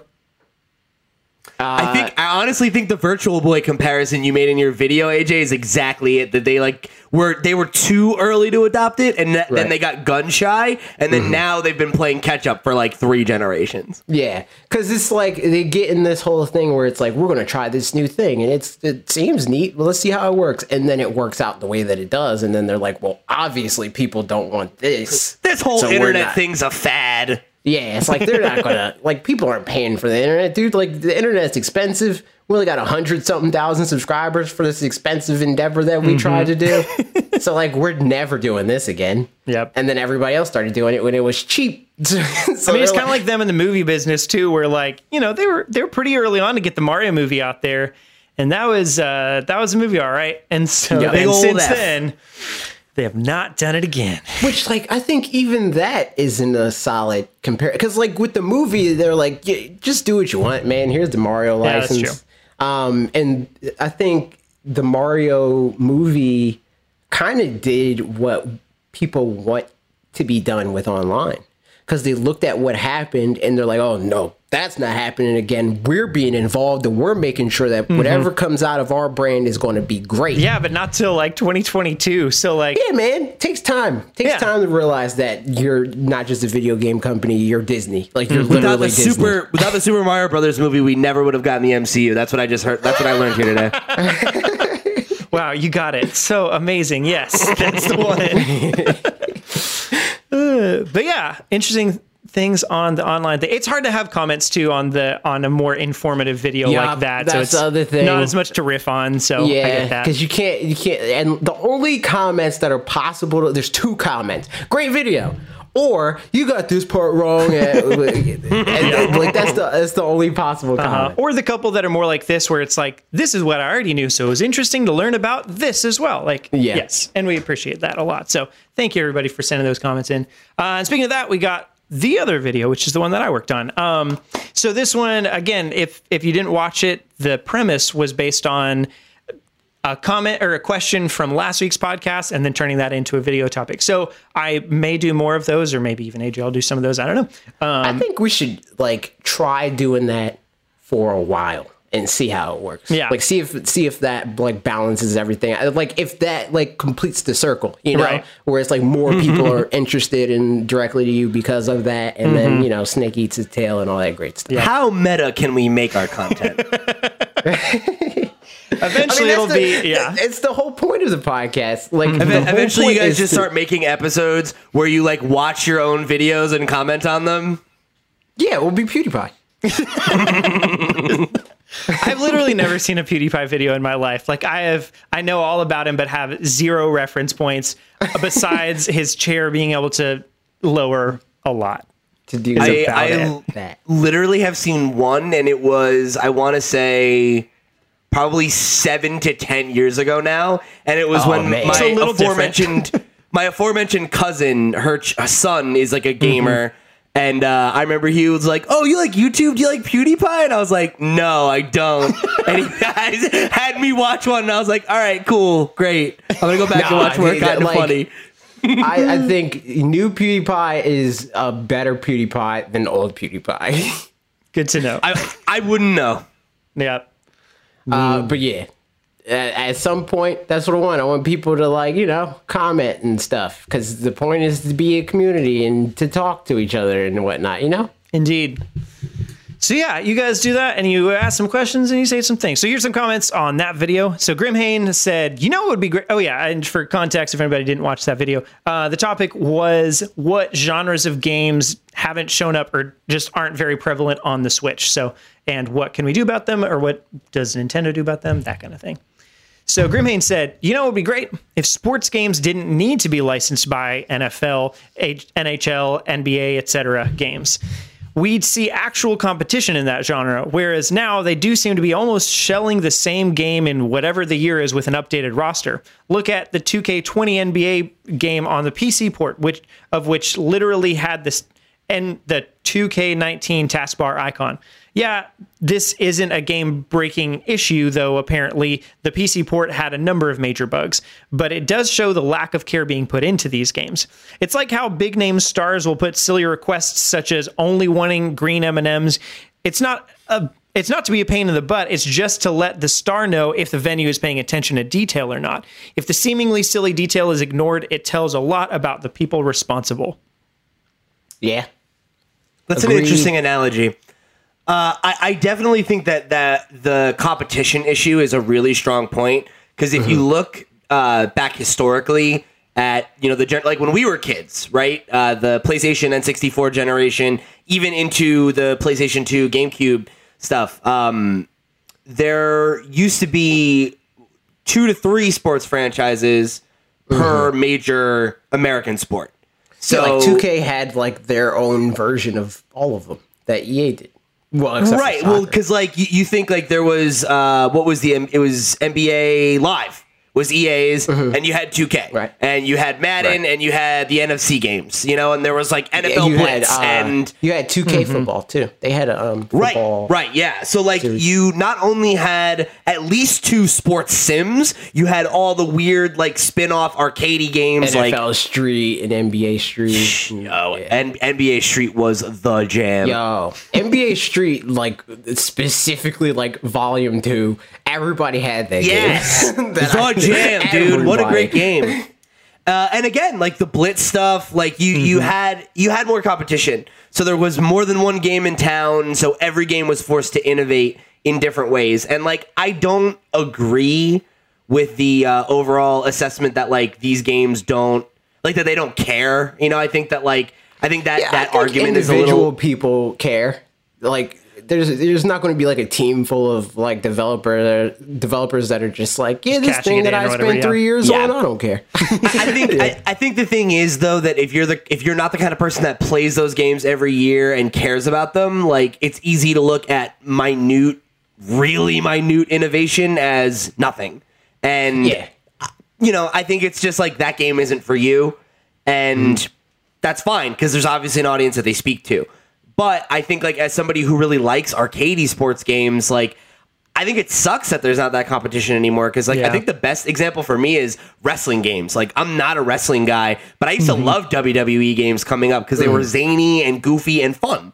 And now they're, like, these super complex sports sims, and it's just boring. Yeah. I mean, it's kind of like the Tony Hawk to Skate 4, or, like, to Skate kind of transition. Like, I've only played Tony Hawk of those. Like, I haven't played any Skate games, but to my understanding, you know, those are like, I mean, and I very briefly used to skate in like 7th grade, and I was really bad at it. But in any case, I too have a nose ring. I know. Yeah. But you know, like if I'm trying to actually like do a heel flip with, you know, the joysticks and stuff like that, as opposed to being able to press some buttons to do it, there's definitely going to be a higher learning curve that is maybe unappealing to a certain number / a lot of people, because it's like, no, those people are dumb, dude. That mechanic is cool, man. It's cool. I mean, it's cool to be able to reenact that, like, for somebody who does care about skating in general, like, that's awesome. But for anybody else, like, that doesn't really care about that, I don't know, like, it's hashtag get good. I don't know. Like I said, I haven't played them, so maybe it's, better done than I'd even know. But that kind of thing where things get too simulation-y is can be definitely just less fun, I think. If I had to like actively balance on the board all the time in skate, I wouldn't be down with that. Yeah, for me, it's just like, I get it. Like, if you really love any of those sports or whatever sports entertainment with wrestling, like, I get wanting to have something that's very mechanical, like, and like authentic or whatever. Yeah, yeah. If you're in it deep, like, that's great. But to me, I've never understood the appeal of that sort of thing. I guess because I don't really care about sports. Yeah. Because, like, I want to play a video game. And, like, to me, it's the same reason that I really hate... have you guys ever played any games by either Supermassive or Quantic Dream? Like Until Dawn or Detroit? Yeah. Or any... So... I like story-driven games like that, but one of the things that I ding them for the most is there's nothing worse to me in a video game than when realism gets in the way of something feeling fun or fluid. So, like, in those games, that manifests in, like, when you have to pick up an item, and it's like, press R2 to pick up the item, and then rotate it in your hand. It's like, yeah, that's how holding things works. Like, no, you want it to be you don't as press intuitive R2 mentally as it when is. you pick things up?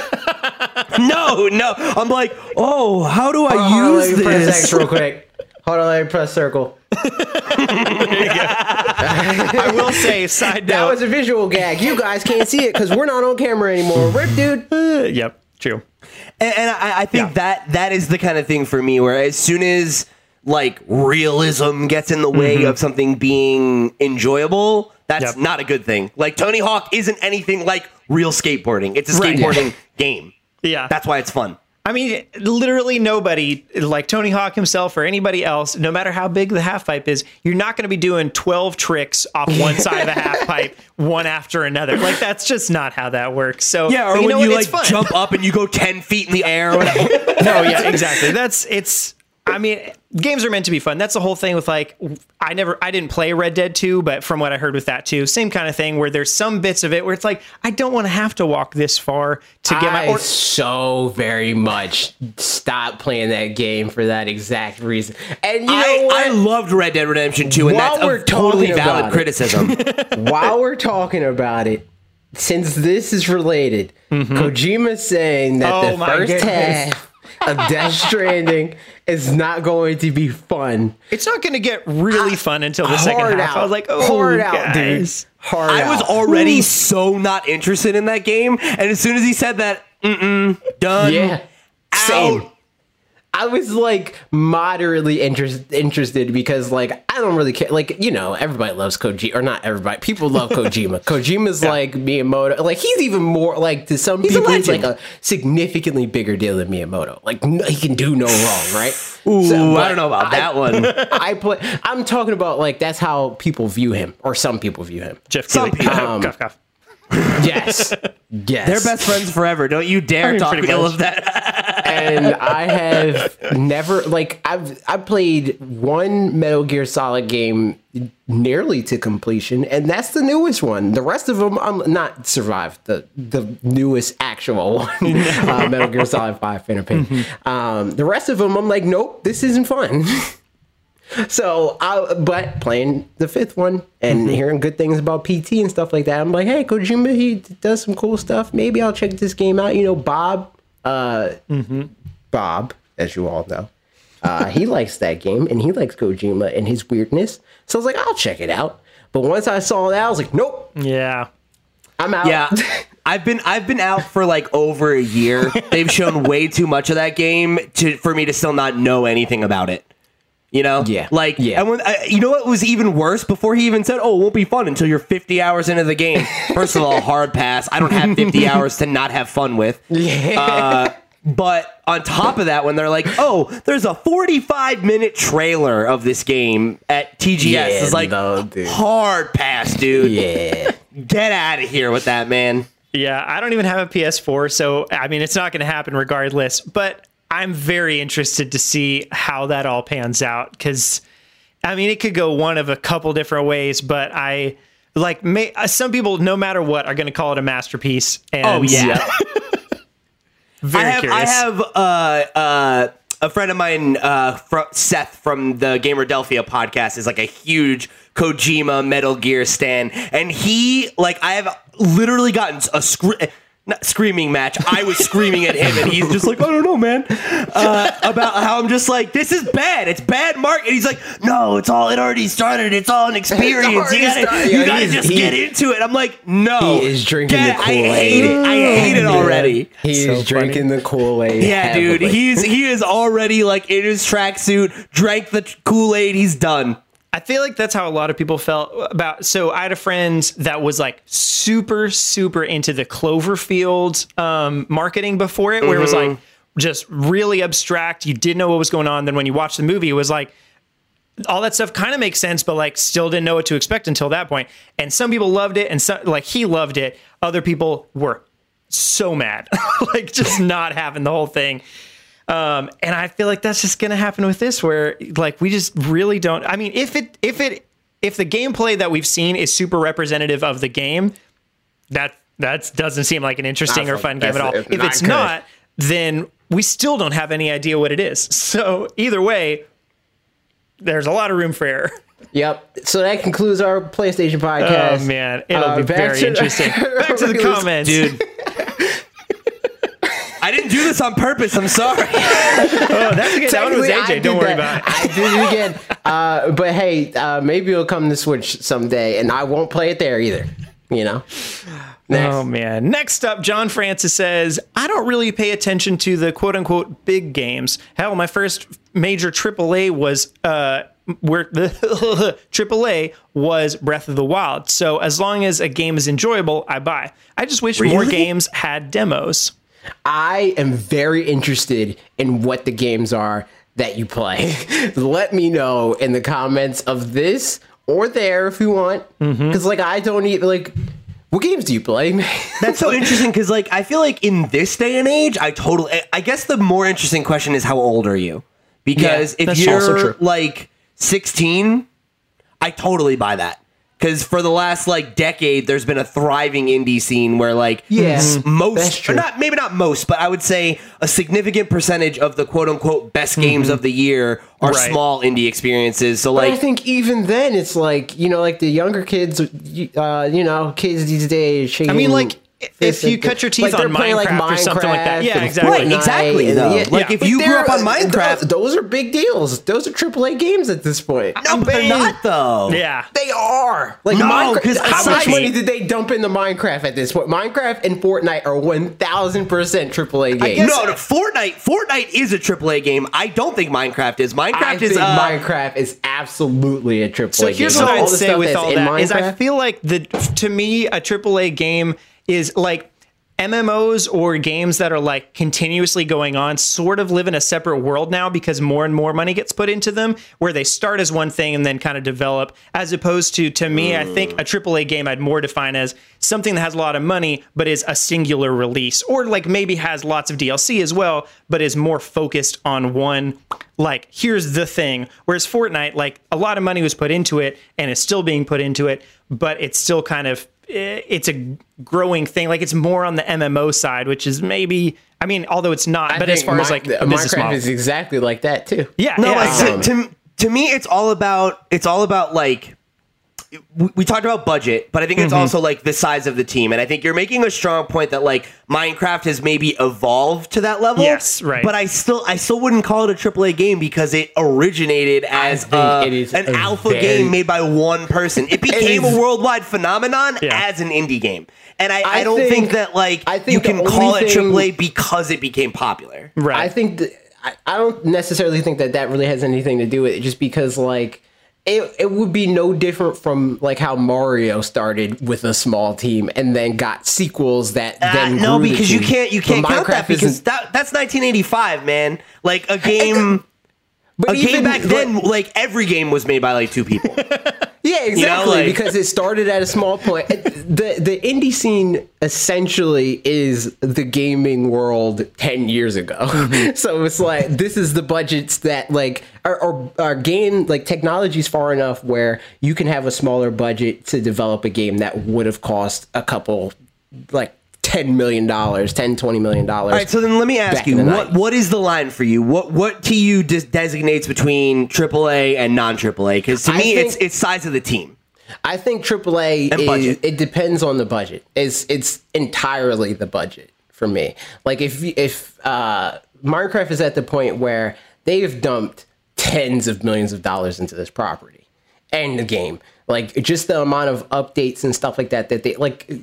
Vanilla, like alpha version Minecraft is nothing like Minecraft now. Right, yeah. Nothing. I mean, the game's been running for what? I mean, like almost 8 years? Yeah.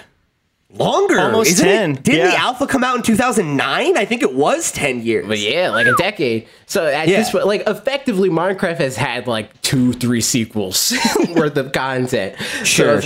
I think that is absolutely a AAA game. So like I am curious, like you said, for John Francis, what that does mean. Because I feel like before the indie scene was big, pretty much it was AAA games, middleware games, and shovelware games. And that was like, yeah, that's pretty much it. And so I'm curious, like before that, were you just not playing much at all? Or were you playing mostly indie games? Or was it in the middleware, shovelware kind of world? You know, like maybe Wii Sports games or something like that, which again are AAA games on a maybe one sense. But, you know, as far as like more genre-wise AAA, not so much, you know, I don't know. Yeah, I mean, and again, like how old are you? Yeah. And also maybe you started playing video games later. Because, not everybody starts when they're a kid. Yeah. Absolutely. Yeah, good stuff. What's interesting about that comment, I thought we were going to talk more about the fact that, because he also mentions, I just wish more games had demos, and I agree with that. I don't know. I kind of like, so, I mean, well, not selfishly. Selfishly is a weird way to put it. But a lot of times, if there's a game that I want to play, chances are I can get it through the developer. Right. So, I mean, that's essentially the demo for me, you know? Yeah, so you're not a good benchmark because for like that. The only time that I'm going to play a demo is like the scenario with Dragon Quest, where it's like this is a meaty enough thing for me to consume this and make content from it. I think without having to buy the game. Yeah, I like demos for like, because sometimes I'll be playing through a demo, and I kind of mentioned, I replied to the comment and mentioned some of this, but didn't go into quite a ton of detail. Sometimes I'll download the demo, play it, and be like, yeah, that was fun, and not care if I play any more of that, which is like, that's the perfect amount to show me that I don't really actually need to buy this game. But then there's other ones that I'll buy them, like Octopath Traveler. I played the 3 hours of that, and I was like, but I want to play more. And so then I bought it, and I played it, and I did. See, that's what happened. The last demo that I downloaded and just played for non-content reasons was Puyo Puyo Tetris, because I just wanted to play Tetris. Yeah. And I didn't have any other way to do that yet, because Tetris 99 wasn't out. That's right. And I put like 15 hours into playing that demo, and I was like, at this point I need to just buy this game. So I bought the game and never touched it. Nice. Yeah, for me, I guess it would be nice. I think I probably would have saved a few bucks if every game came with a demo, but like it's not a thing I'm bothered with because I don't really play demos. You know, like I have so many demos that I've installed and be like, oh, can't wait to try this. Like I downloaded the Octopath demo and then was like, I'm gonna buy it. Like I want to try it. Like I think to me, like I have this consumer mentality of like, if I want to roll the dice on a game, I'll pay for it, and if I don't like it, I don't like it. That's okay. Yeah. Right. Same. I still haven't played the second Daemon X Machina demo. I was like going to around when the reviews came out, and I was like, I'm good. Dude, honestly, for me, like with that game, I played the first demo and I was like, oh, this game is the one I thought it was. Yeah. And people were like, oh, it got better in the next one. I'm like, I don't care. Like the reviews are way too soft for that to be a game worth playing. Yeah. And I mean, especially for it to be like, the original game, it was interesting seeing what I did and didn't like about it. Like, I think I would have only played the second demo mostly to find out just to see the differences and for it to be something to talk about. But by that point, I was pretty sure that like, I'm definitely not going to get it around launch unless it blows me away. And for that, the reviews would also have to be great and stuff. So it's, and I've got other stuff I'm playing right now. So yeah, because for me, like, I certainly don't base all or even most of my purchasing decisions on reviews, but like when it comes to a game that you're like on the fence about, it's kind of like, man, in 2019 there's not enough time to take it back to the Death Stranding thing. There's not enough time for a game that's okay. And let alone games, there's not enough time for art that's okay. If something's not blowing me away, like, why even bother? There's so many options now. How many games do I know I would love that I'll never ever touch? A lot. Very true. How many games are on my Switch that I'll never... There are literally games that I have never opened that are installed on my Switch. That I paid money for in some cases. I think I've got 2 on my Switch. No, I've got 1 on my Switch that's the case. And I bought it because it was Dragon's Dogma. It was on sale when Capcom was having their big sale. It was like, I don't know, 25% off or something. I was like, you know what? I'm going to buy it and I'll play it a lot later. But then besides that, I try to make as diligent an effort as possible to play and finish all the games that I want to. Like some of the games, like Diablo, like I said, I got some of the way through and was like, I just don't care. Like, played about 15 hours of it and I was like, I'm good. That was enough for me. But other ones. Moving along, Justin Latham, which he's with us here on our team at Fanatics 4. He says the FPS issue could be fixed if they just hurried up with Metroid Prime 4. That's true. Which is interesting. My initial thoughts on that is yes and no, only because obviously because it is technically a first-person shooter in the sense that you're shooting things and it's first person, but it's more of typically an action-adventure game. And then so it's a question of like on the FPS side, what do they do with multiplayer? Do they do something at all? And then B, is it, does it kind of bring in that Halo or Call of Duty or whatever crowd? I would be shocked, especially with the delay, if they didn't have some sort of like online experience. Like if Luigi's Mansion is getting this like apparently substantial multiplayer. Like if this game that got delayed into infinitum, like we don't even know when this game's coming out, it doesn't have like as many selling points as humanly possible. I don't know. Then they're doing something wrong. Like, maybe it'll turn into like a Breath of the Wild situation where it's also in the Nintendo Swap trademark, all rights reserved. But like, say from that, I don't know what they like to promote this to like the people that haven't played Metroid before. It would be so weird to not have a multiplayer component for a first-person shooter. Or a game that at least looks like a first-person shooter to those people. Yeah, it definitely gives you that option at least to like try and snag that crowd. But I hate to say this because I have to like bring up a mistake you made in the video. How dare you? Where you called out Overwatch as one of the third-person shooters coming, and I was like, no, that's the first-person shooter. That's the only one that they have. 100%. Like, so somebody commented that in the video, and I was like, huh, it's not a third-person shooter, and like thought that they meant because it's a hero shooter or whatever. And then I looked at the footage and I was like, nope, that's straight up a first-person shooter. And I went back, I was like, nah, man, you're 100% right. I went with my memory on that, and I was so far off. Yeah, you probably just remembered like a kill cam or something. I think I remembered mostly the trailer footage because that's what I've never played Overwatch because I just don't care about shooters at all. So how dare you? You're playing it with the cute boys. So most of the footage that I use in the trailer, I mean, in my videos is like trailer footage because it's just, especially if it's games I don't play, like that's easy footage that I don't have to like, give credit to anybody Source or whatever, anything. Yeah, exactly. Yeah. So it just makes everything easier.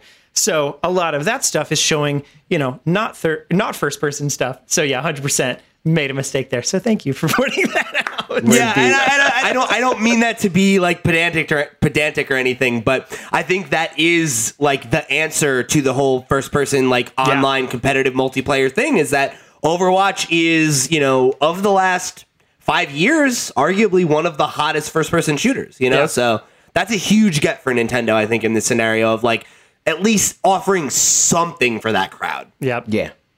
And Overwatch is a great game. Right. Yeah. But it's 30 frames per second, and it's on 900p, so unplayable bad game. True. Yeah, it's handheld, though, so get over it, babies. Oh, man. SpectrumBots42, last comment from my video, and then we go on to the Q&A. SpectrumBots42 says, I'd like to see more games that make use of the touchscreen. Can you imagine if Enhanced Games and Mobcast Games made a new Meteos game for the Switch with multi-touch controls and 8 players?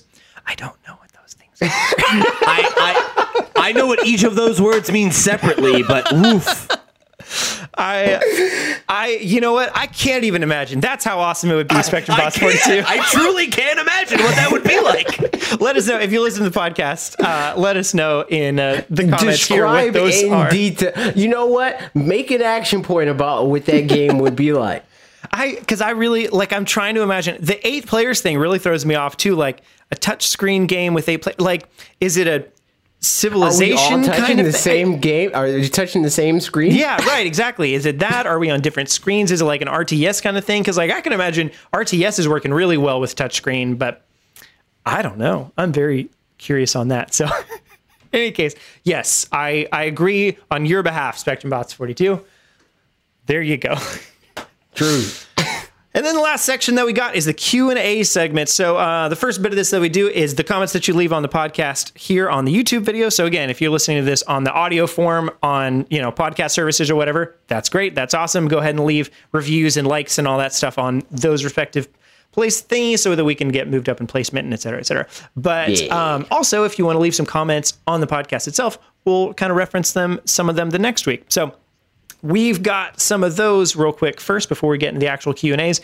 And at the end of the episode last week, we pulled a question out of nowhere randomly, which was, what Pokemon would you bring home to your grandma's house? Something like that. I could be wrong. See, this is like one of those things, because like I talk about this a lot, where it's like I talk for hours that are recorded, right? Every week. True. And like all the time somebody says something in the comments or tweets me something and I'm like, what? Like, where did that come from? And this was that, where I saw all the comments about like, I'd have this Pokemon. I'm like, wait, what? What's the where did this come from? Yeah. When did we say anything about that?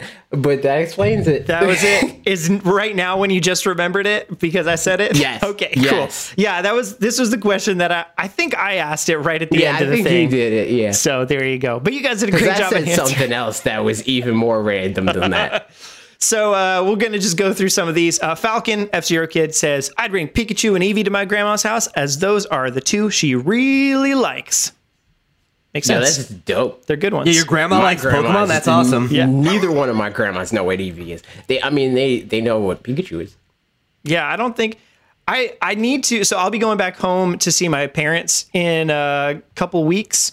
And I want to, like, do one of those things of, like, have them name that Pokemon or whatever. And I'm pretty sure my mom, for Gen 1, would probably get over 50% for sure. Probably close to 75%.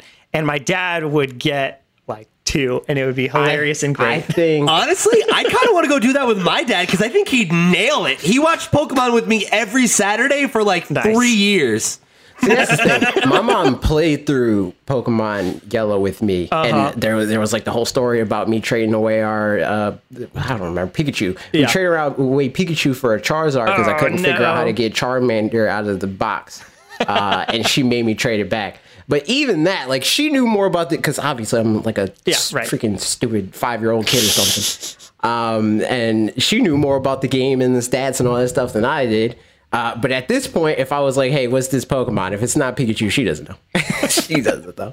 I think my dad would definitely at least get all of the starters. Like any Pokemon that Ash had in season 1, I feel like he'd probably get right. Nice. I'm curious. I'll do it and we'll see what happens. We'll do a little Jeopardy.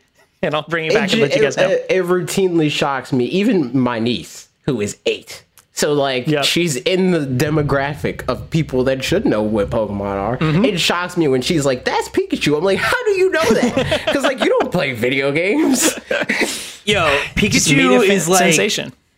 Yeah, exactly. Like Pikachu's got that. I forget. There's a name for it. There's like this weird scale that they do with cartoon characters where it like gauges how recognizable they are like worldwide, and Pikachu is up there with like Mickey Mouse in terms of like, pretty much every person alive knows who Pikachu is. Yeah, that's like what I said when I said Nintendo's literally Disney. That's what I meant. Yeah, like exactly. That they have all these IP that just worldwide people know. Like, oh, that's a Mario. Pikachu's a Macy's Day balloon. People know the guy. Yeah, that's true. I started to try to look up what you were talking about, Pete, and I don't know how to put the words together to look that up, but I'm super curious. I feel like that would be random information. That's true. That Grimhane would know. So do it. Let us know in the comments. Speaking of comments, it's an interesting thing. Some more talking about the grandma and Pokemon and stuff. This one is a little sad, so here we go. 7. Bianca says, I would take Pumpkaboo and Rotom to my grandma's house because she's dead, so would get along great with 2 ghost types. Jesus. God. Dark. So that's pretty dark. You picked 2 very cute ghost Pokemon, though. That's very true. So good stuff Pumpkaboo there. is adorable. Yep. You could have picked like Trevenant or something like that. Trevenant's ugly. No, that's a nightmare factory. Crazy Derp says, I would bring Chandelure to light up the non-paid electricity house, but also for heating up the house, and a Mudkip for watering plants. And he's cute. Why not like an electric type? I don't know. Just keep it cozy, I guess. Why doesn't your grandma have heat? Who's to say? She's old. She's old. Somebody give this lady some electricity. I'm concerned. Yep. Man, Grimhane, speaking of Grimhane, said Eevee and Growlithe because they are good boys. Very true. Are they? Accurate. And yeah. I don't know if they are. And Those are very good he's boys. A good boy. Eevee is definitely not a dog, so. it's Eevee's 100% a fox. Foxes can be good boys. I don't know about that, man. I mean, Can You Pet the Dog pointed out that you can't pet the dog in Link's Awakening, and it's definitely pretty much a fox. So, I mean, it's 100% a wolf, but that's the wolf that you turn into later in Twilight Princess. There you go. yes, There you go. Yup. Midna's somewhere in there. You just don't know where. G Pimpio says a few things. Number 1, I'm honored y'all picked my comment last week. Number 2, I'm sorry Parker had to read my dumb name out loud. Number You had 3, to read it twice this week. I like 100 times. Number 3, the 12-year-old in me who made this dumb name was amused Parker had to read my name out loud. And number 4, I'd bring a Bulbasaur and a Sunflora because she likes plants. I'm sorry. What was the name again? G Pimp Yo 1. Oh, I'm sorry. I didn't hear that. Could you just repeat that one more time? I think it was a G Pimp Yo 1. So there you go. That's what it is. And the last comment from last week, Crazy Derp says, to follow up the question about people eating Pokemon, do we think Pokemon eat humans in that world?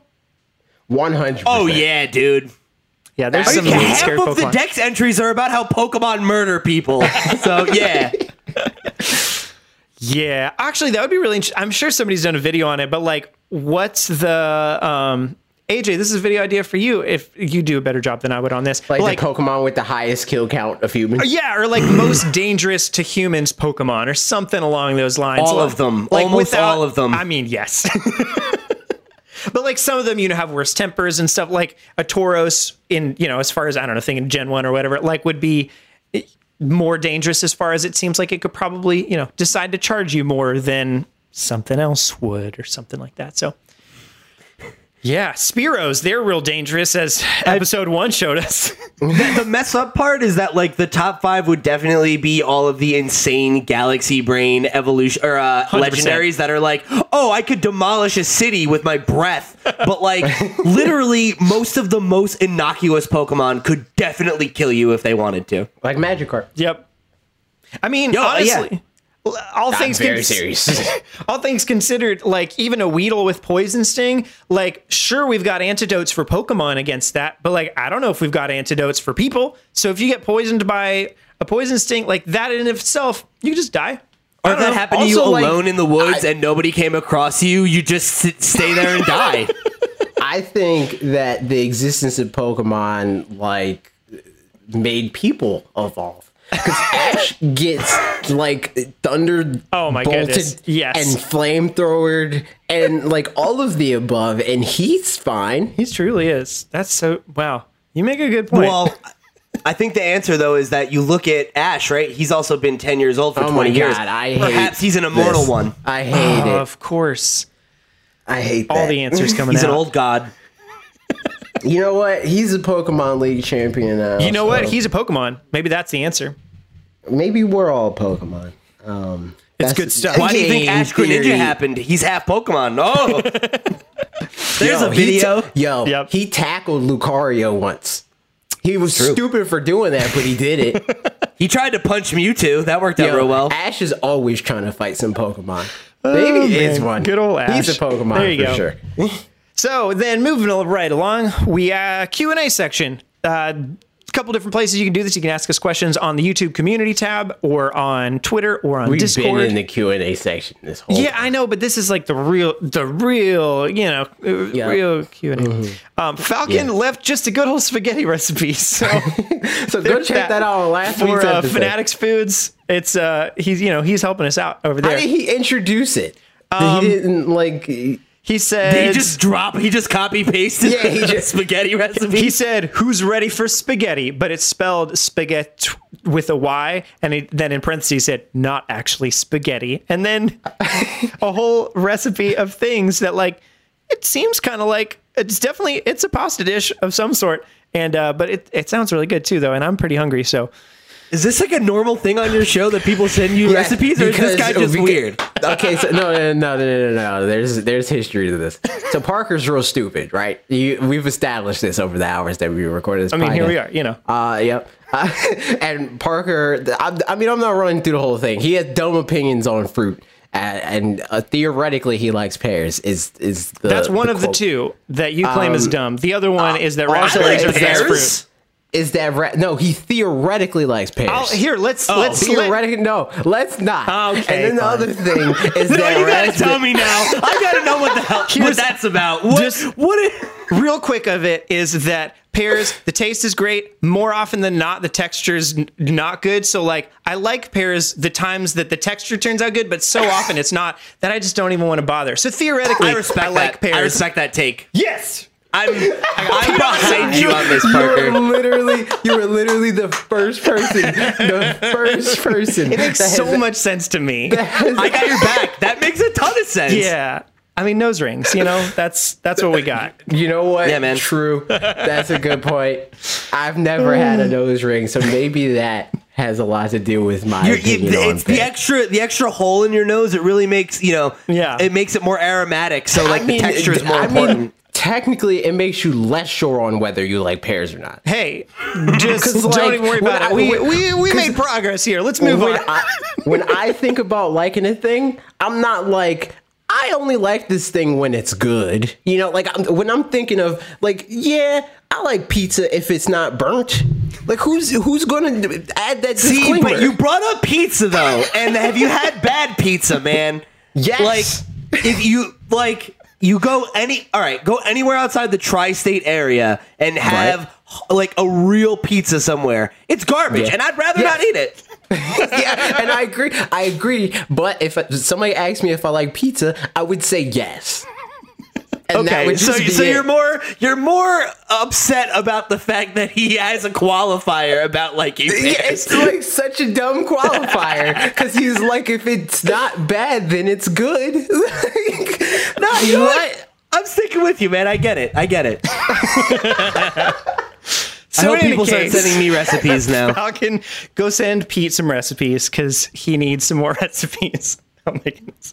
The other question on the YouTube community was from Lizdrin, who said, AJ, you've said, I like him. I want him on my team to more than 6 Galarian Pokemon at this point. If the Pokemon we know about today were all the ones we were getting, who's actually on your team?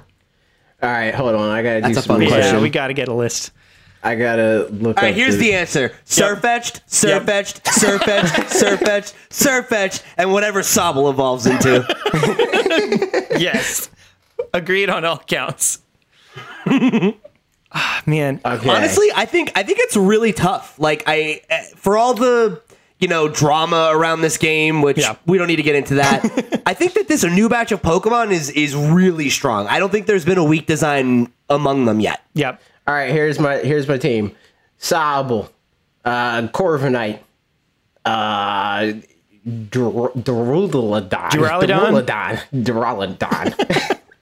Why did I have him on here twice? He's on IGN's list twice. Surfetch'd, Obstagoon. How much was that? That's 5. So you far? got one more. See, this is where it get Charizard. Just put one of the cute ones on there, like Wooloo or Roly-Poly or something, just to even it out. Like, I'm not gonna keep Wooloo on my team unless cute. it evolves into something dope. Yo, what if Wooloo turns into just a bad sheep? What if? What does that mean? Have you any wool? But what if Wooloo evolves into a wolf in sheep's clothing? Like it's a wolf, and it's just oh my god! It's just like it evolves and a wolf bursts out of its chest like Alien. Man, that would be so good. It's just like a wolf wearing, some sheep wool and stuff on it. Realistically, I'm probably going to have a whole bunch of like Pokemon. Like, there's going to probably be like half of my Pokemon that are like Galarian Pokemon, and then the other half that are not. So like, I'm using 100% new boys. How dare you? How dare you not have Charizard on your team? It's blasphemous. Yo, I wouldn't. I'd have Blastoise. So. Hey, there you go. Yes. Still, you know what? Get Max back on the podcast. Wow. No, one joking. Episode you've turned on me. No, you turned on me first with your stupid agreement with stupid bear taste. What can I say? I'm very convincing. No, you're not. He's literally the first person that's agreed with that take. Yo, listen, man. Parker sent me a lot of music for the podcast. I owe him one. That's right. Cash in those favors. Yeah, you wrote me like 5 theme songs. You got 4 favors left. Yeah, that's all it really takes. I'm gonna start sending theme songs to some very powerful people. I can't think of any examples. Oh man. More questions from Twitter now. Falcon, again, who sent us the recipe earlier, but now has some questions. Has a question for each of us. AJ, what is your least favorite matchup in Ultimate so far? Doesn't necessarily have to be the most difficult. DDD. I hate fighting DDD. Not because he's hard. Just because the online people. There's a flow chart to fighting him, and I hate it. It's just like, now I have to pay attention. It just annoys me that I have to pay attention and not make mistakes against a bad player. Like, that frustrates me. Yeah. Because he's just the type of person, the type of character that you're not playing against him, you're playing against yourself. Yep. And I just don't like that. Good stuff. Pete, question for you. What's your all-time favorite video game? This is a fun question. My gut answer is Pokemon Silver. There are definitely plenty of games I could throw in contention there, but I think Gen 2 is, probably the best Pokemon game, overall content-wise. Love the decks. Spent probably 500-600 hours in it over the course of my lifetime. First of all, how dare you? Why? What do you got for me now? At the very least, you could have said Soul Silver. Well, okay, listen. Gen 2, mechanically, just as close as Gen 1 and being garbage. You know what I'm saying? Okay, all right, listen. You know what I'm saying? It's Hear better. me out, though. Hear me out, though. Garbage. So, Pete's changing his answer to Soul Silver. I'll give you this.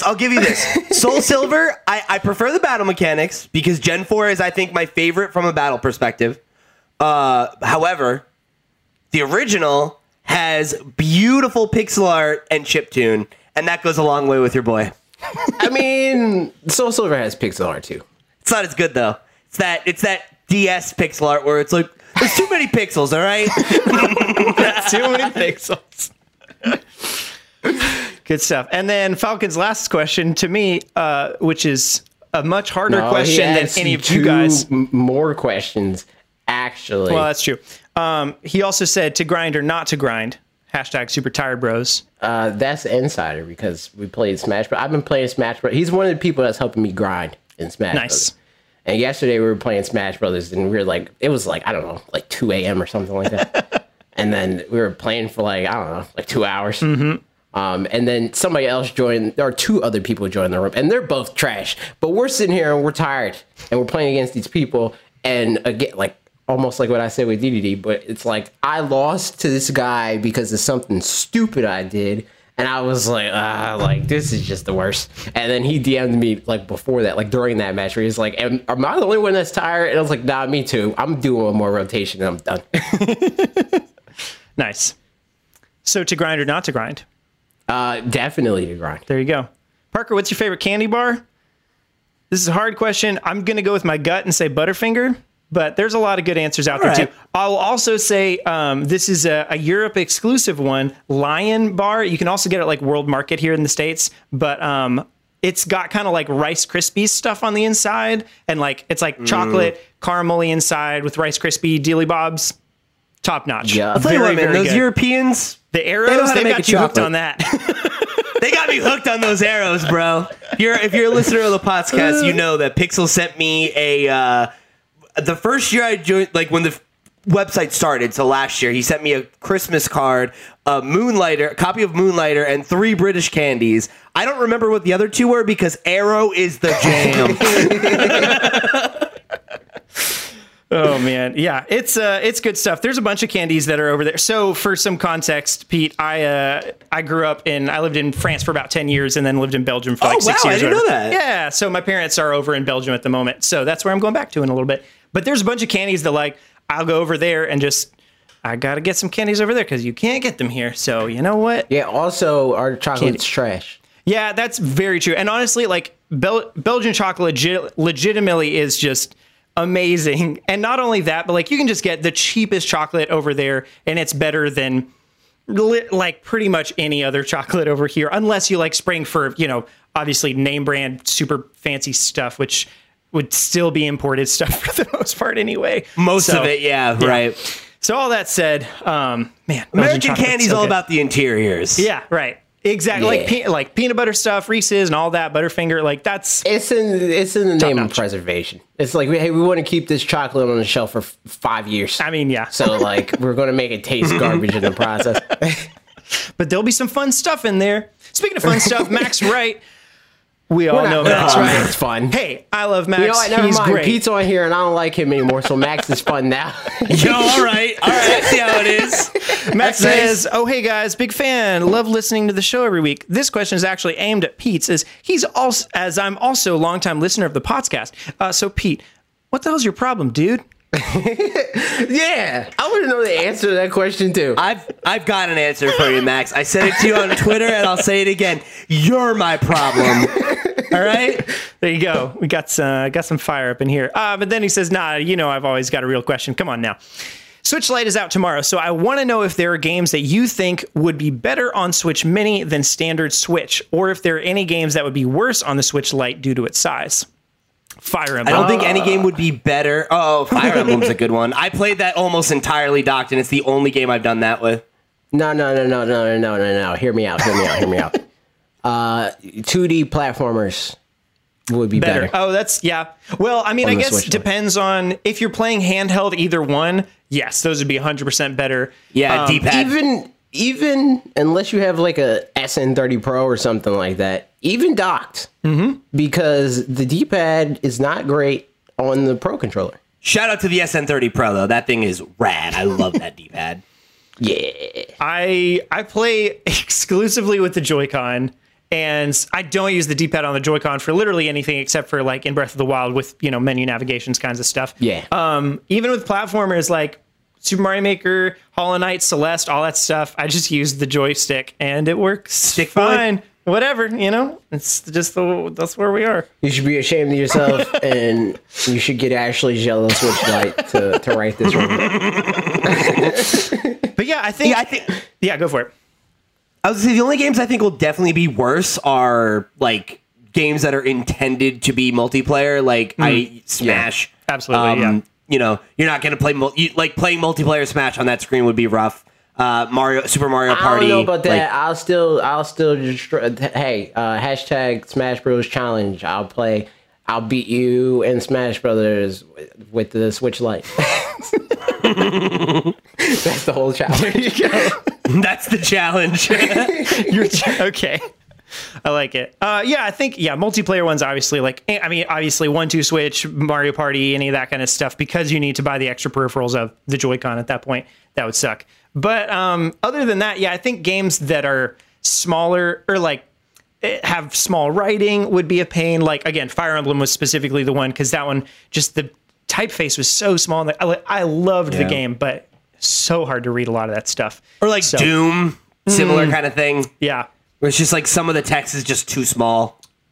I haven't played Doom, so I didn't even know there was much text at all. But I believe it. Okay. So there you go. Good question in any case, Max. Thank you very much for asking it. John Francis says, what kind of pots? Why are there pots full of loot? Kidding. Have you played Zelda before? Exactly. How many pots did you guys break? Oh my God, man. I don't, it's incalculable at this point. So many pots. That's like asking how many turtles has Mario crushed to death. I want there to be like a mechanic in the next Breath of the Wild where you go in like a pot enthusiast house, and that could mean several different things. True.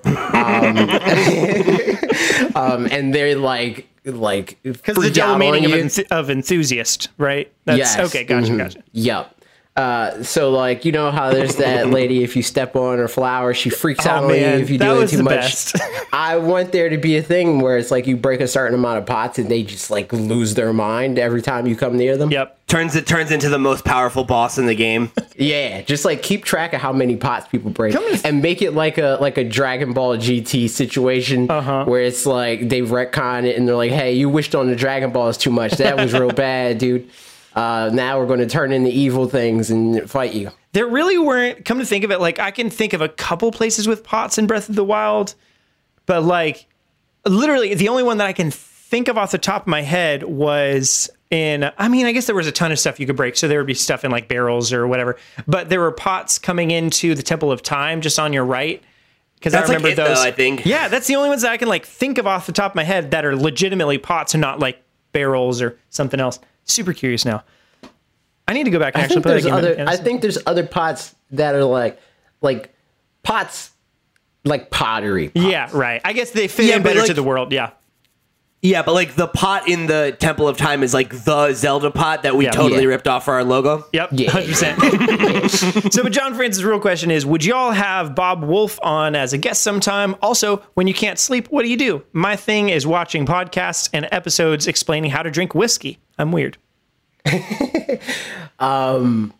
We've had, but has Bob been on he's been on the podcast since you've been on, I don't think so, actually. He hasn't? No, I mean, we've been on there since I've been here, but I don't think he's been on.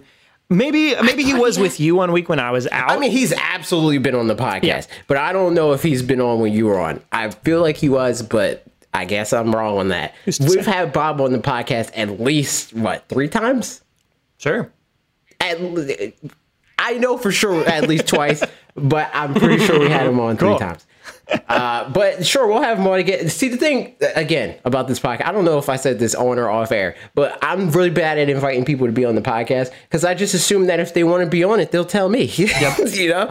And then when we come on, you tell us that you hate us. So I thought we had a burgeoning friendship. That just applies to you and Max. Because Max is mean to me. And you broke my heart by agreeing with Parker and being literally the only person to ever do that. Ever.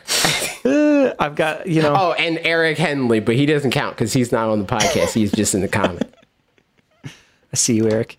There you go. There's that. Bob, we'll have him back on sometime, I guess. We'll see. What do you guys do when you can't sleep? I just sleep. You're lucky. That's blessed. Yeah, I've always had trouble sleeping, and especially since college, I have this issue a lot of times where when I go to lay down, my brain starts doing this thing where it's oh, hey, why don't you just worry about every single thing that you could possibly have to do tomorrow? So in that scenario, I'll generally put on like a TV show that I've seen a million times that I can just tune out and like distract myself enough to fall asleep. But 9-9.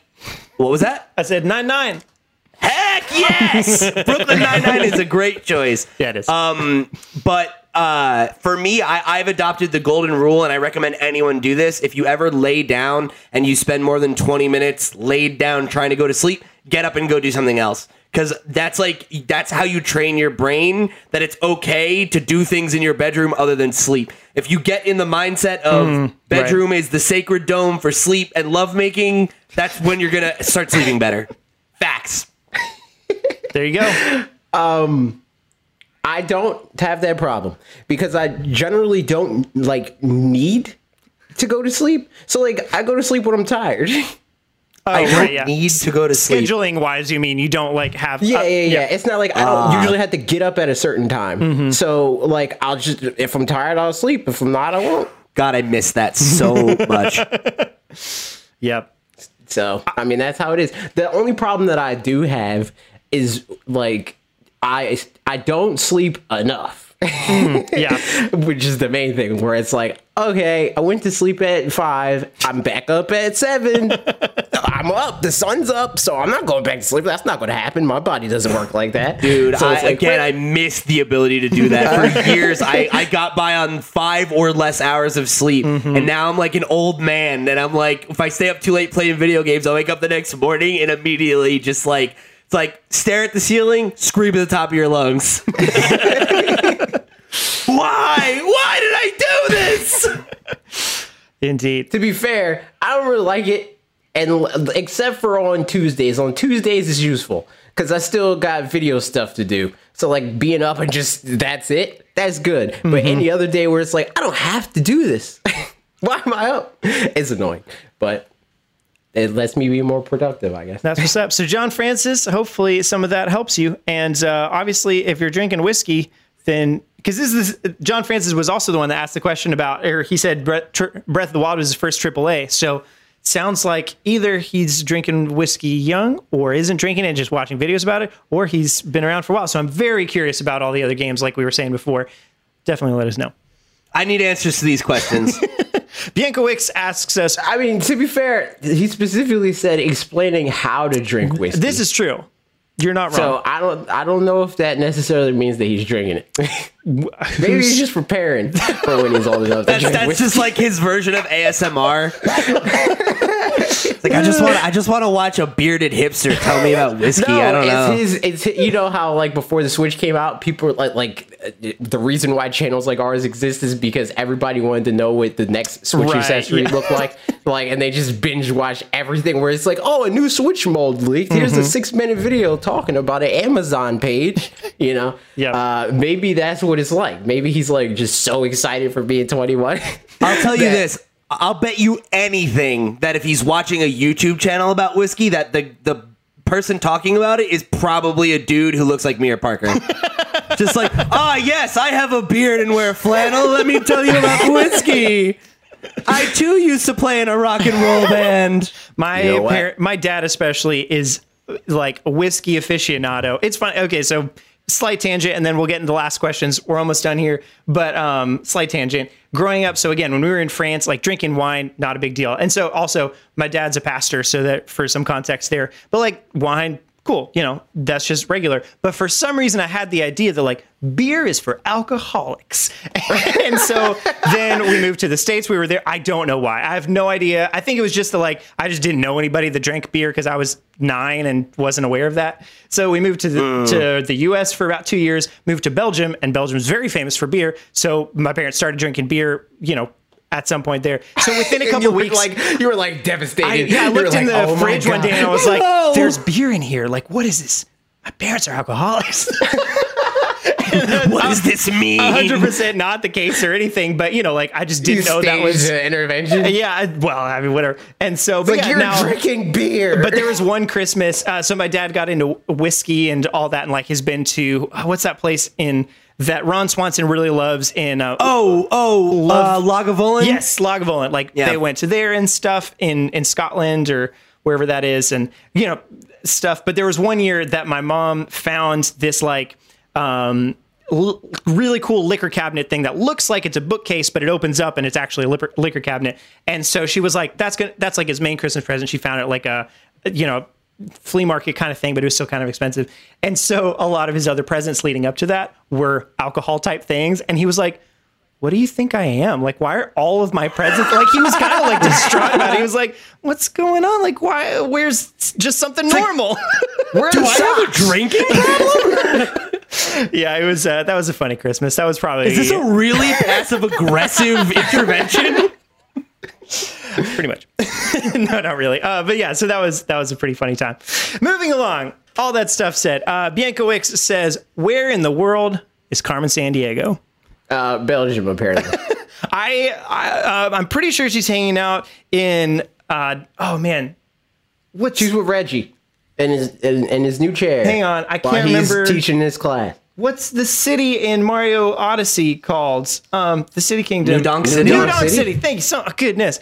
She's in New Donk City singing about some people that she used to know. And it's Pauline. It's surprise. It's been the same person the whole time. For me, I'm going to guess that she's at Koholint Island. We'll find out tomorrow. Dreaming. That's right. And now the last questions are from Discord, the other place that you can ask us questions on. Grimhain asks a couple of short ones. He says, Stadia claims it's sold out in EU. What do you think are the chances that they set the stock low? I don't know what low means to them. Yeah, that's true. Yeah, I don't. That's the kind of thing that works really well for toys and less good for consumer tech. Like, I definitely get the idea of like creating an artificial shortage so you can say that it's sold out, but for something that's like unproven, I feel like you probably want to get as many units in people's hands as possible so that you can have the narrative that it's good. So I don't know. I think you could be onto something, but I wouldn't definitely bet money on that one.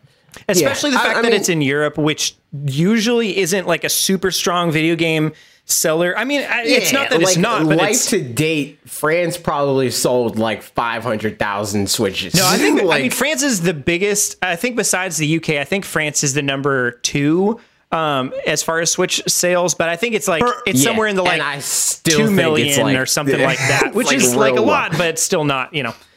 It's definitely skewed if you're looking at Nintendo stuff because Nintendo is like historically underserved Europe. Yeah. So it's like PlayStation is a way more dominant brand in the UK and beyond than Nintendo. Mm-hmm.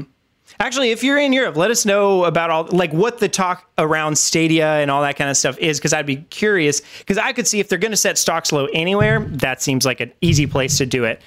So yeah, especially because like I don't know how good internet is across Europe.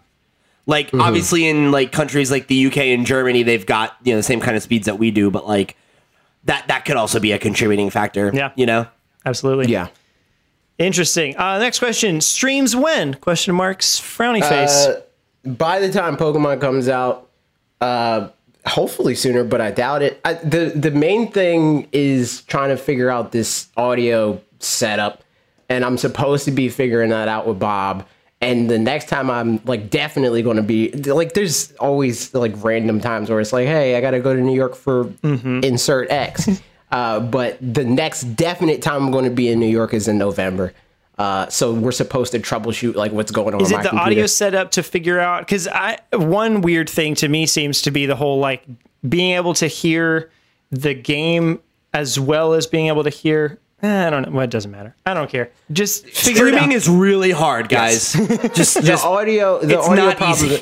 The audio problem that I'm having is specifically with like Discord. Oh, gotcha. Because like a lot of the stream problems that a lot of the stream plans that I have involve streaming with Bob or streaming with MDB or like streaming with other people. Yep. So like it would be useful if people can hear them also on our stream, you know, like because I could always do like what I do with Minecraft, where it's like we do the multi-stream and then they just listen to their audio. But I would rather have like a turnkey solution to just be able to do real quick. that. I will suggest you look into Lightstream. Lightstream is a really, really good third-party thing that we used when we did our Nintendo Direct watch along for E3. So you can like have everybody log in and stuff, and it's pretty good. It's like a whole other back end you need to figure out, but it does make streaming with multiple remote people a lot easier. Nice. Okay. So check it out. We'll talk Lightstream. about that right after we're done because I'm interested. The next question from Graham Hain is maybe a Parker stream ? And Parker. That is a question for me for sure. The main two hurdles for that would be equipment, because I have a capture card, but it's not one that has any kind of pass through. So that's a thing. But then also just time, because I got a full-time job and a wife and do my videos and stuff over here. So it would be very random times, but maybe eventually would be great. So we will see on that. And then the last question from Graham Hain says, Calvin and Hobbes or Garfield? You will be judged on the answer you give. This is if anyone easy says answer for me. Garfield, go jump off a bridge if you say Garfield over Calvin and Hobbes. Garfield is trash now. When I was a child, I used to think Garfield was hilarious. Yo, even peak Garfield is not even close to the worst Calvin and Hobbes strip. I mean, I agree. I mean, the thing is, Bill Watterson also, like, he specifically stopped Calvin and Hobbes when he was like, I think I'm out of ideas. And then he stopped. And that's amazing. Like, nobody does that. And that's so good. So I think, like, that said, the worst Calvin and Hobbes just can't be that bad, all things considered. It's so good. No. I dressed up as Spaceman Spiff for 10th grade Halloween, I think. Yo, oh my God. It was so good. That's awesome. Yeah. Yeah, Calvin and Hobbes is the gold standard by which all other comic strips are judged. Agreed. So it's good stuff. Last question of all of them is from Max, and this is the one we teased that we were going to talk about earlier. He said, Loot Pots, what's that? Just kidding, that's not the question. He said, Pokemon Sword and Shield. I've asked you guys to come up with some Galarian forms on the show before, and you did a great job. Now we're going for the sequel. I want AJ, Parker, and Pete to pick one Pokemon that doesn't have an evolved or pre-evolved forms and come up with a Galarian exclusive evolution. Show you're working. To make it easier, I've even put a list together of non-legendary Pokemon without evolutions. Now, allow me to just pull the pin out of what I was talking about earlier. Yeah, do it. So, when I went back and reviewed the original 151 Pokemon, aside from Farfetch'd, there are only 2 Pokemon remaining who have not had any kind of evolution, pre-evolution, or mega evolution. And that is Tauros and Lapras. What about Pinsir and Kangaskhan? Pinsir and Kangaskhan both have megas. So I don't think it's... Of course, yes. Not unheard of to say that they could have an evolution, Yep. but I think that makes it far less likely in my mind. I agree. Yep. Yeah. Forgot about that. There's something that's weird. Miltank and Tauros are grouped together all the time. Yep. Like, if you catch a Miltank and a Tauros and Sun and Moon in your Pokedex, it shows them as like a completed evolutionary line. Interesting. That's strange.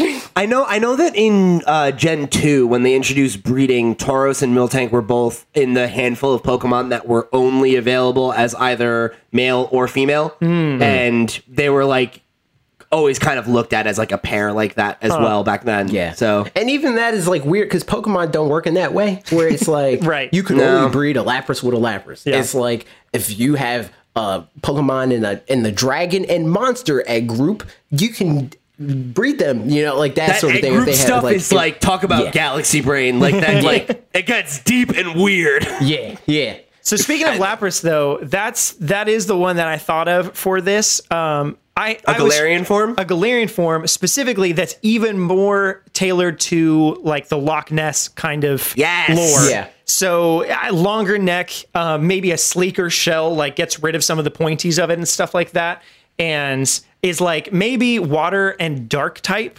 because it's like you don't find, because Loch Ness is always in the dark and like you can't find it and stuff like that. So it's got some like undergroundy type powers and that kind of.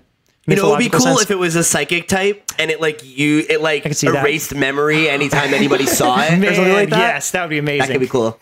So that's my guess, or not guess, but wish or something is going with Galarian, British, blah blah blah, that whole thing. Give me like a calligraphy version of Unknown that doesn't suck. Because Unknown now is garbage.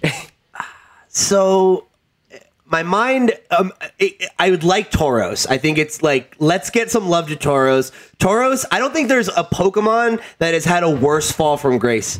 Because Tauros in Gen 1 is objectively like one of the best competitive Pokemon, except for like Mewtwo. Right. And ever since then, just like nothing like, for the you guy. have him on your team. So like, let's get a Tauros, but I don't know, like, what would be a British Tauros?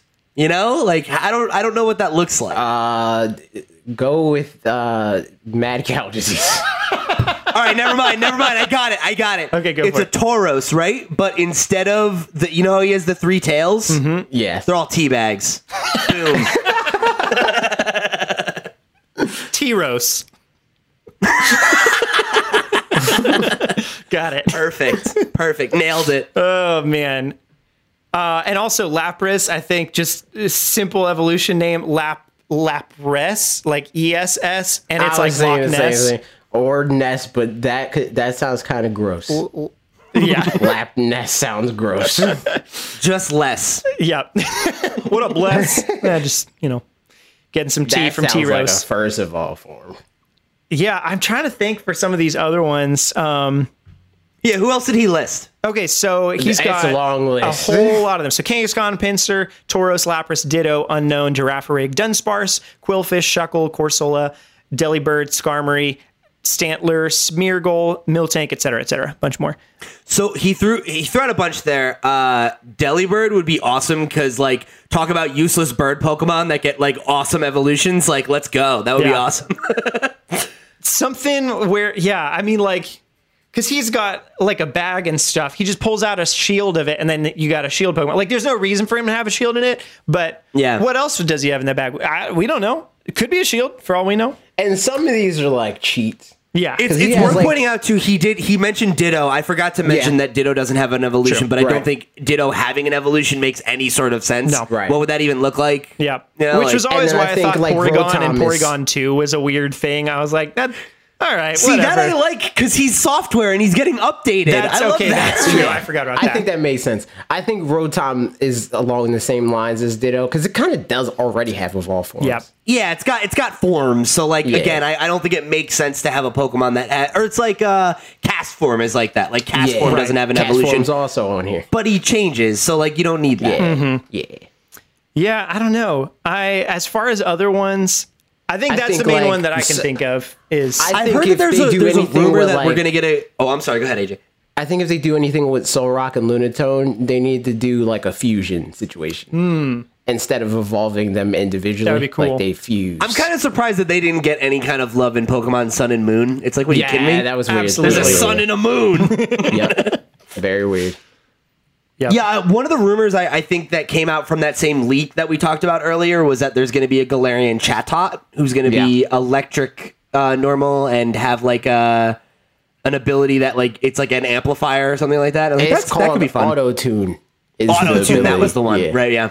That could be cool. And I still outside of this, we talked about it before. Actually, we talked about it when Max was on. Having like a very traditional, I don't know, like white lion and unicorn kind of thing, which again, Rapidash is like a little bit unicorny or something, but a white lion and unicorn that are like the whole crest, doing that whole bit. I think would make sense and be cool. But honestly, those would have made more sense as like legendaries, but whatever. I wasn't going to say anything about this, but I'm starting the talks with Justin to make another Pokemon forms video because we did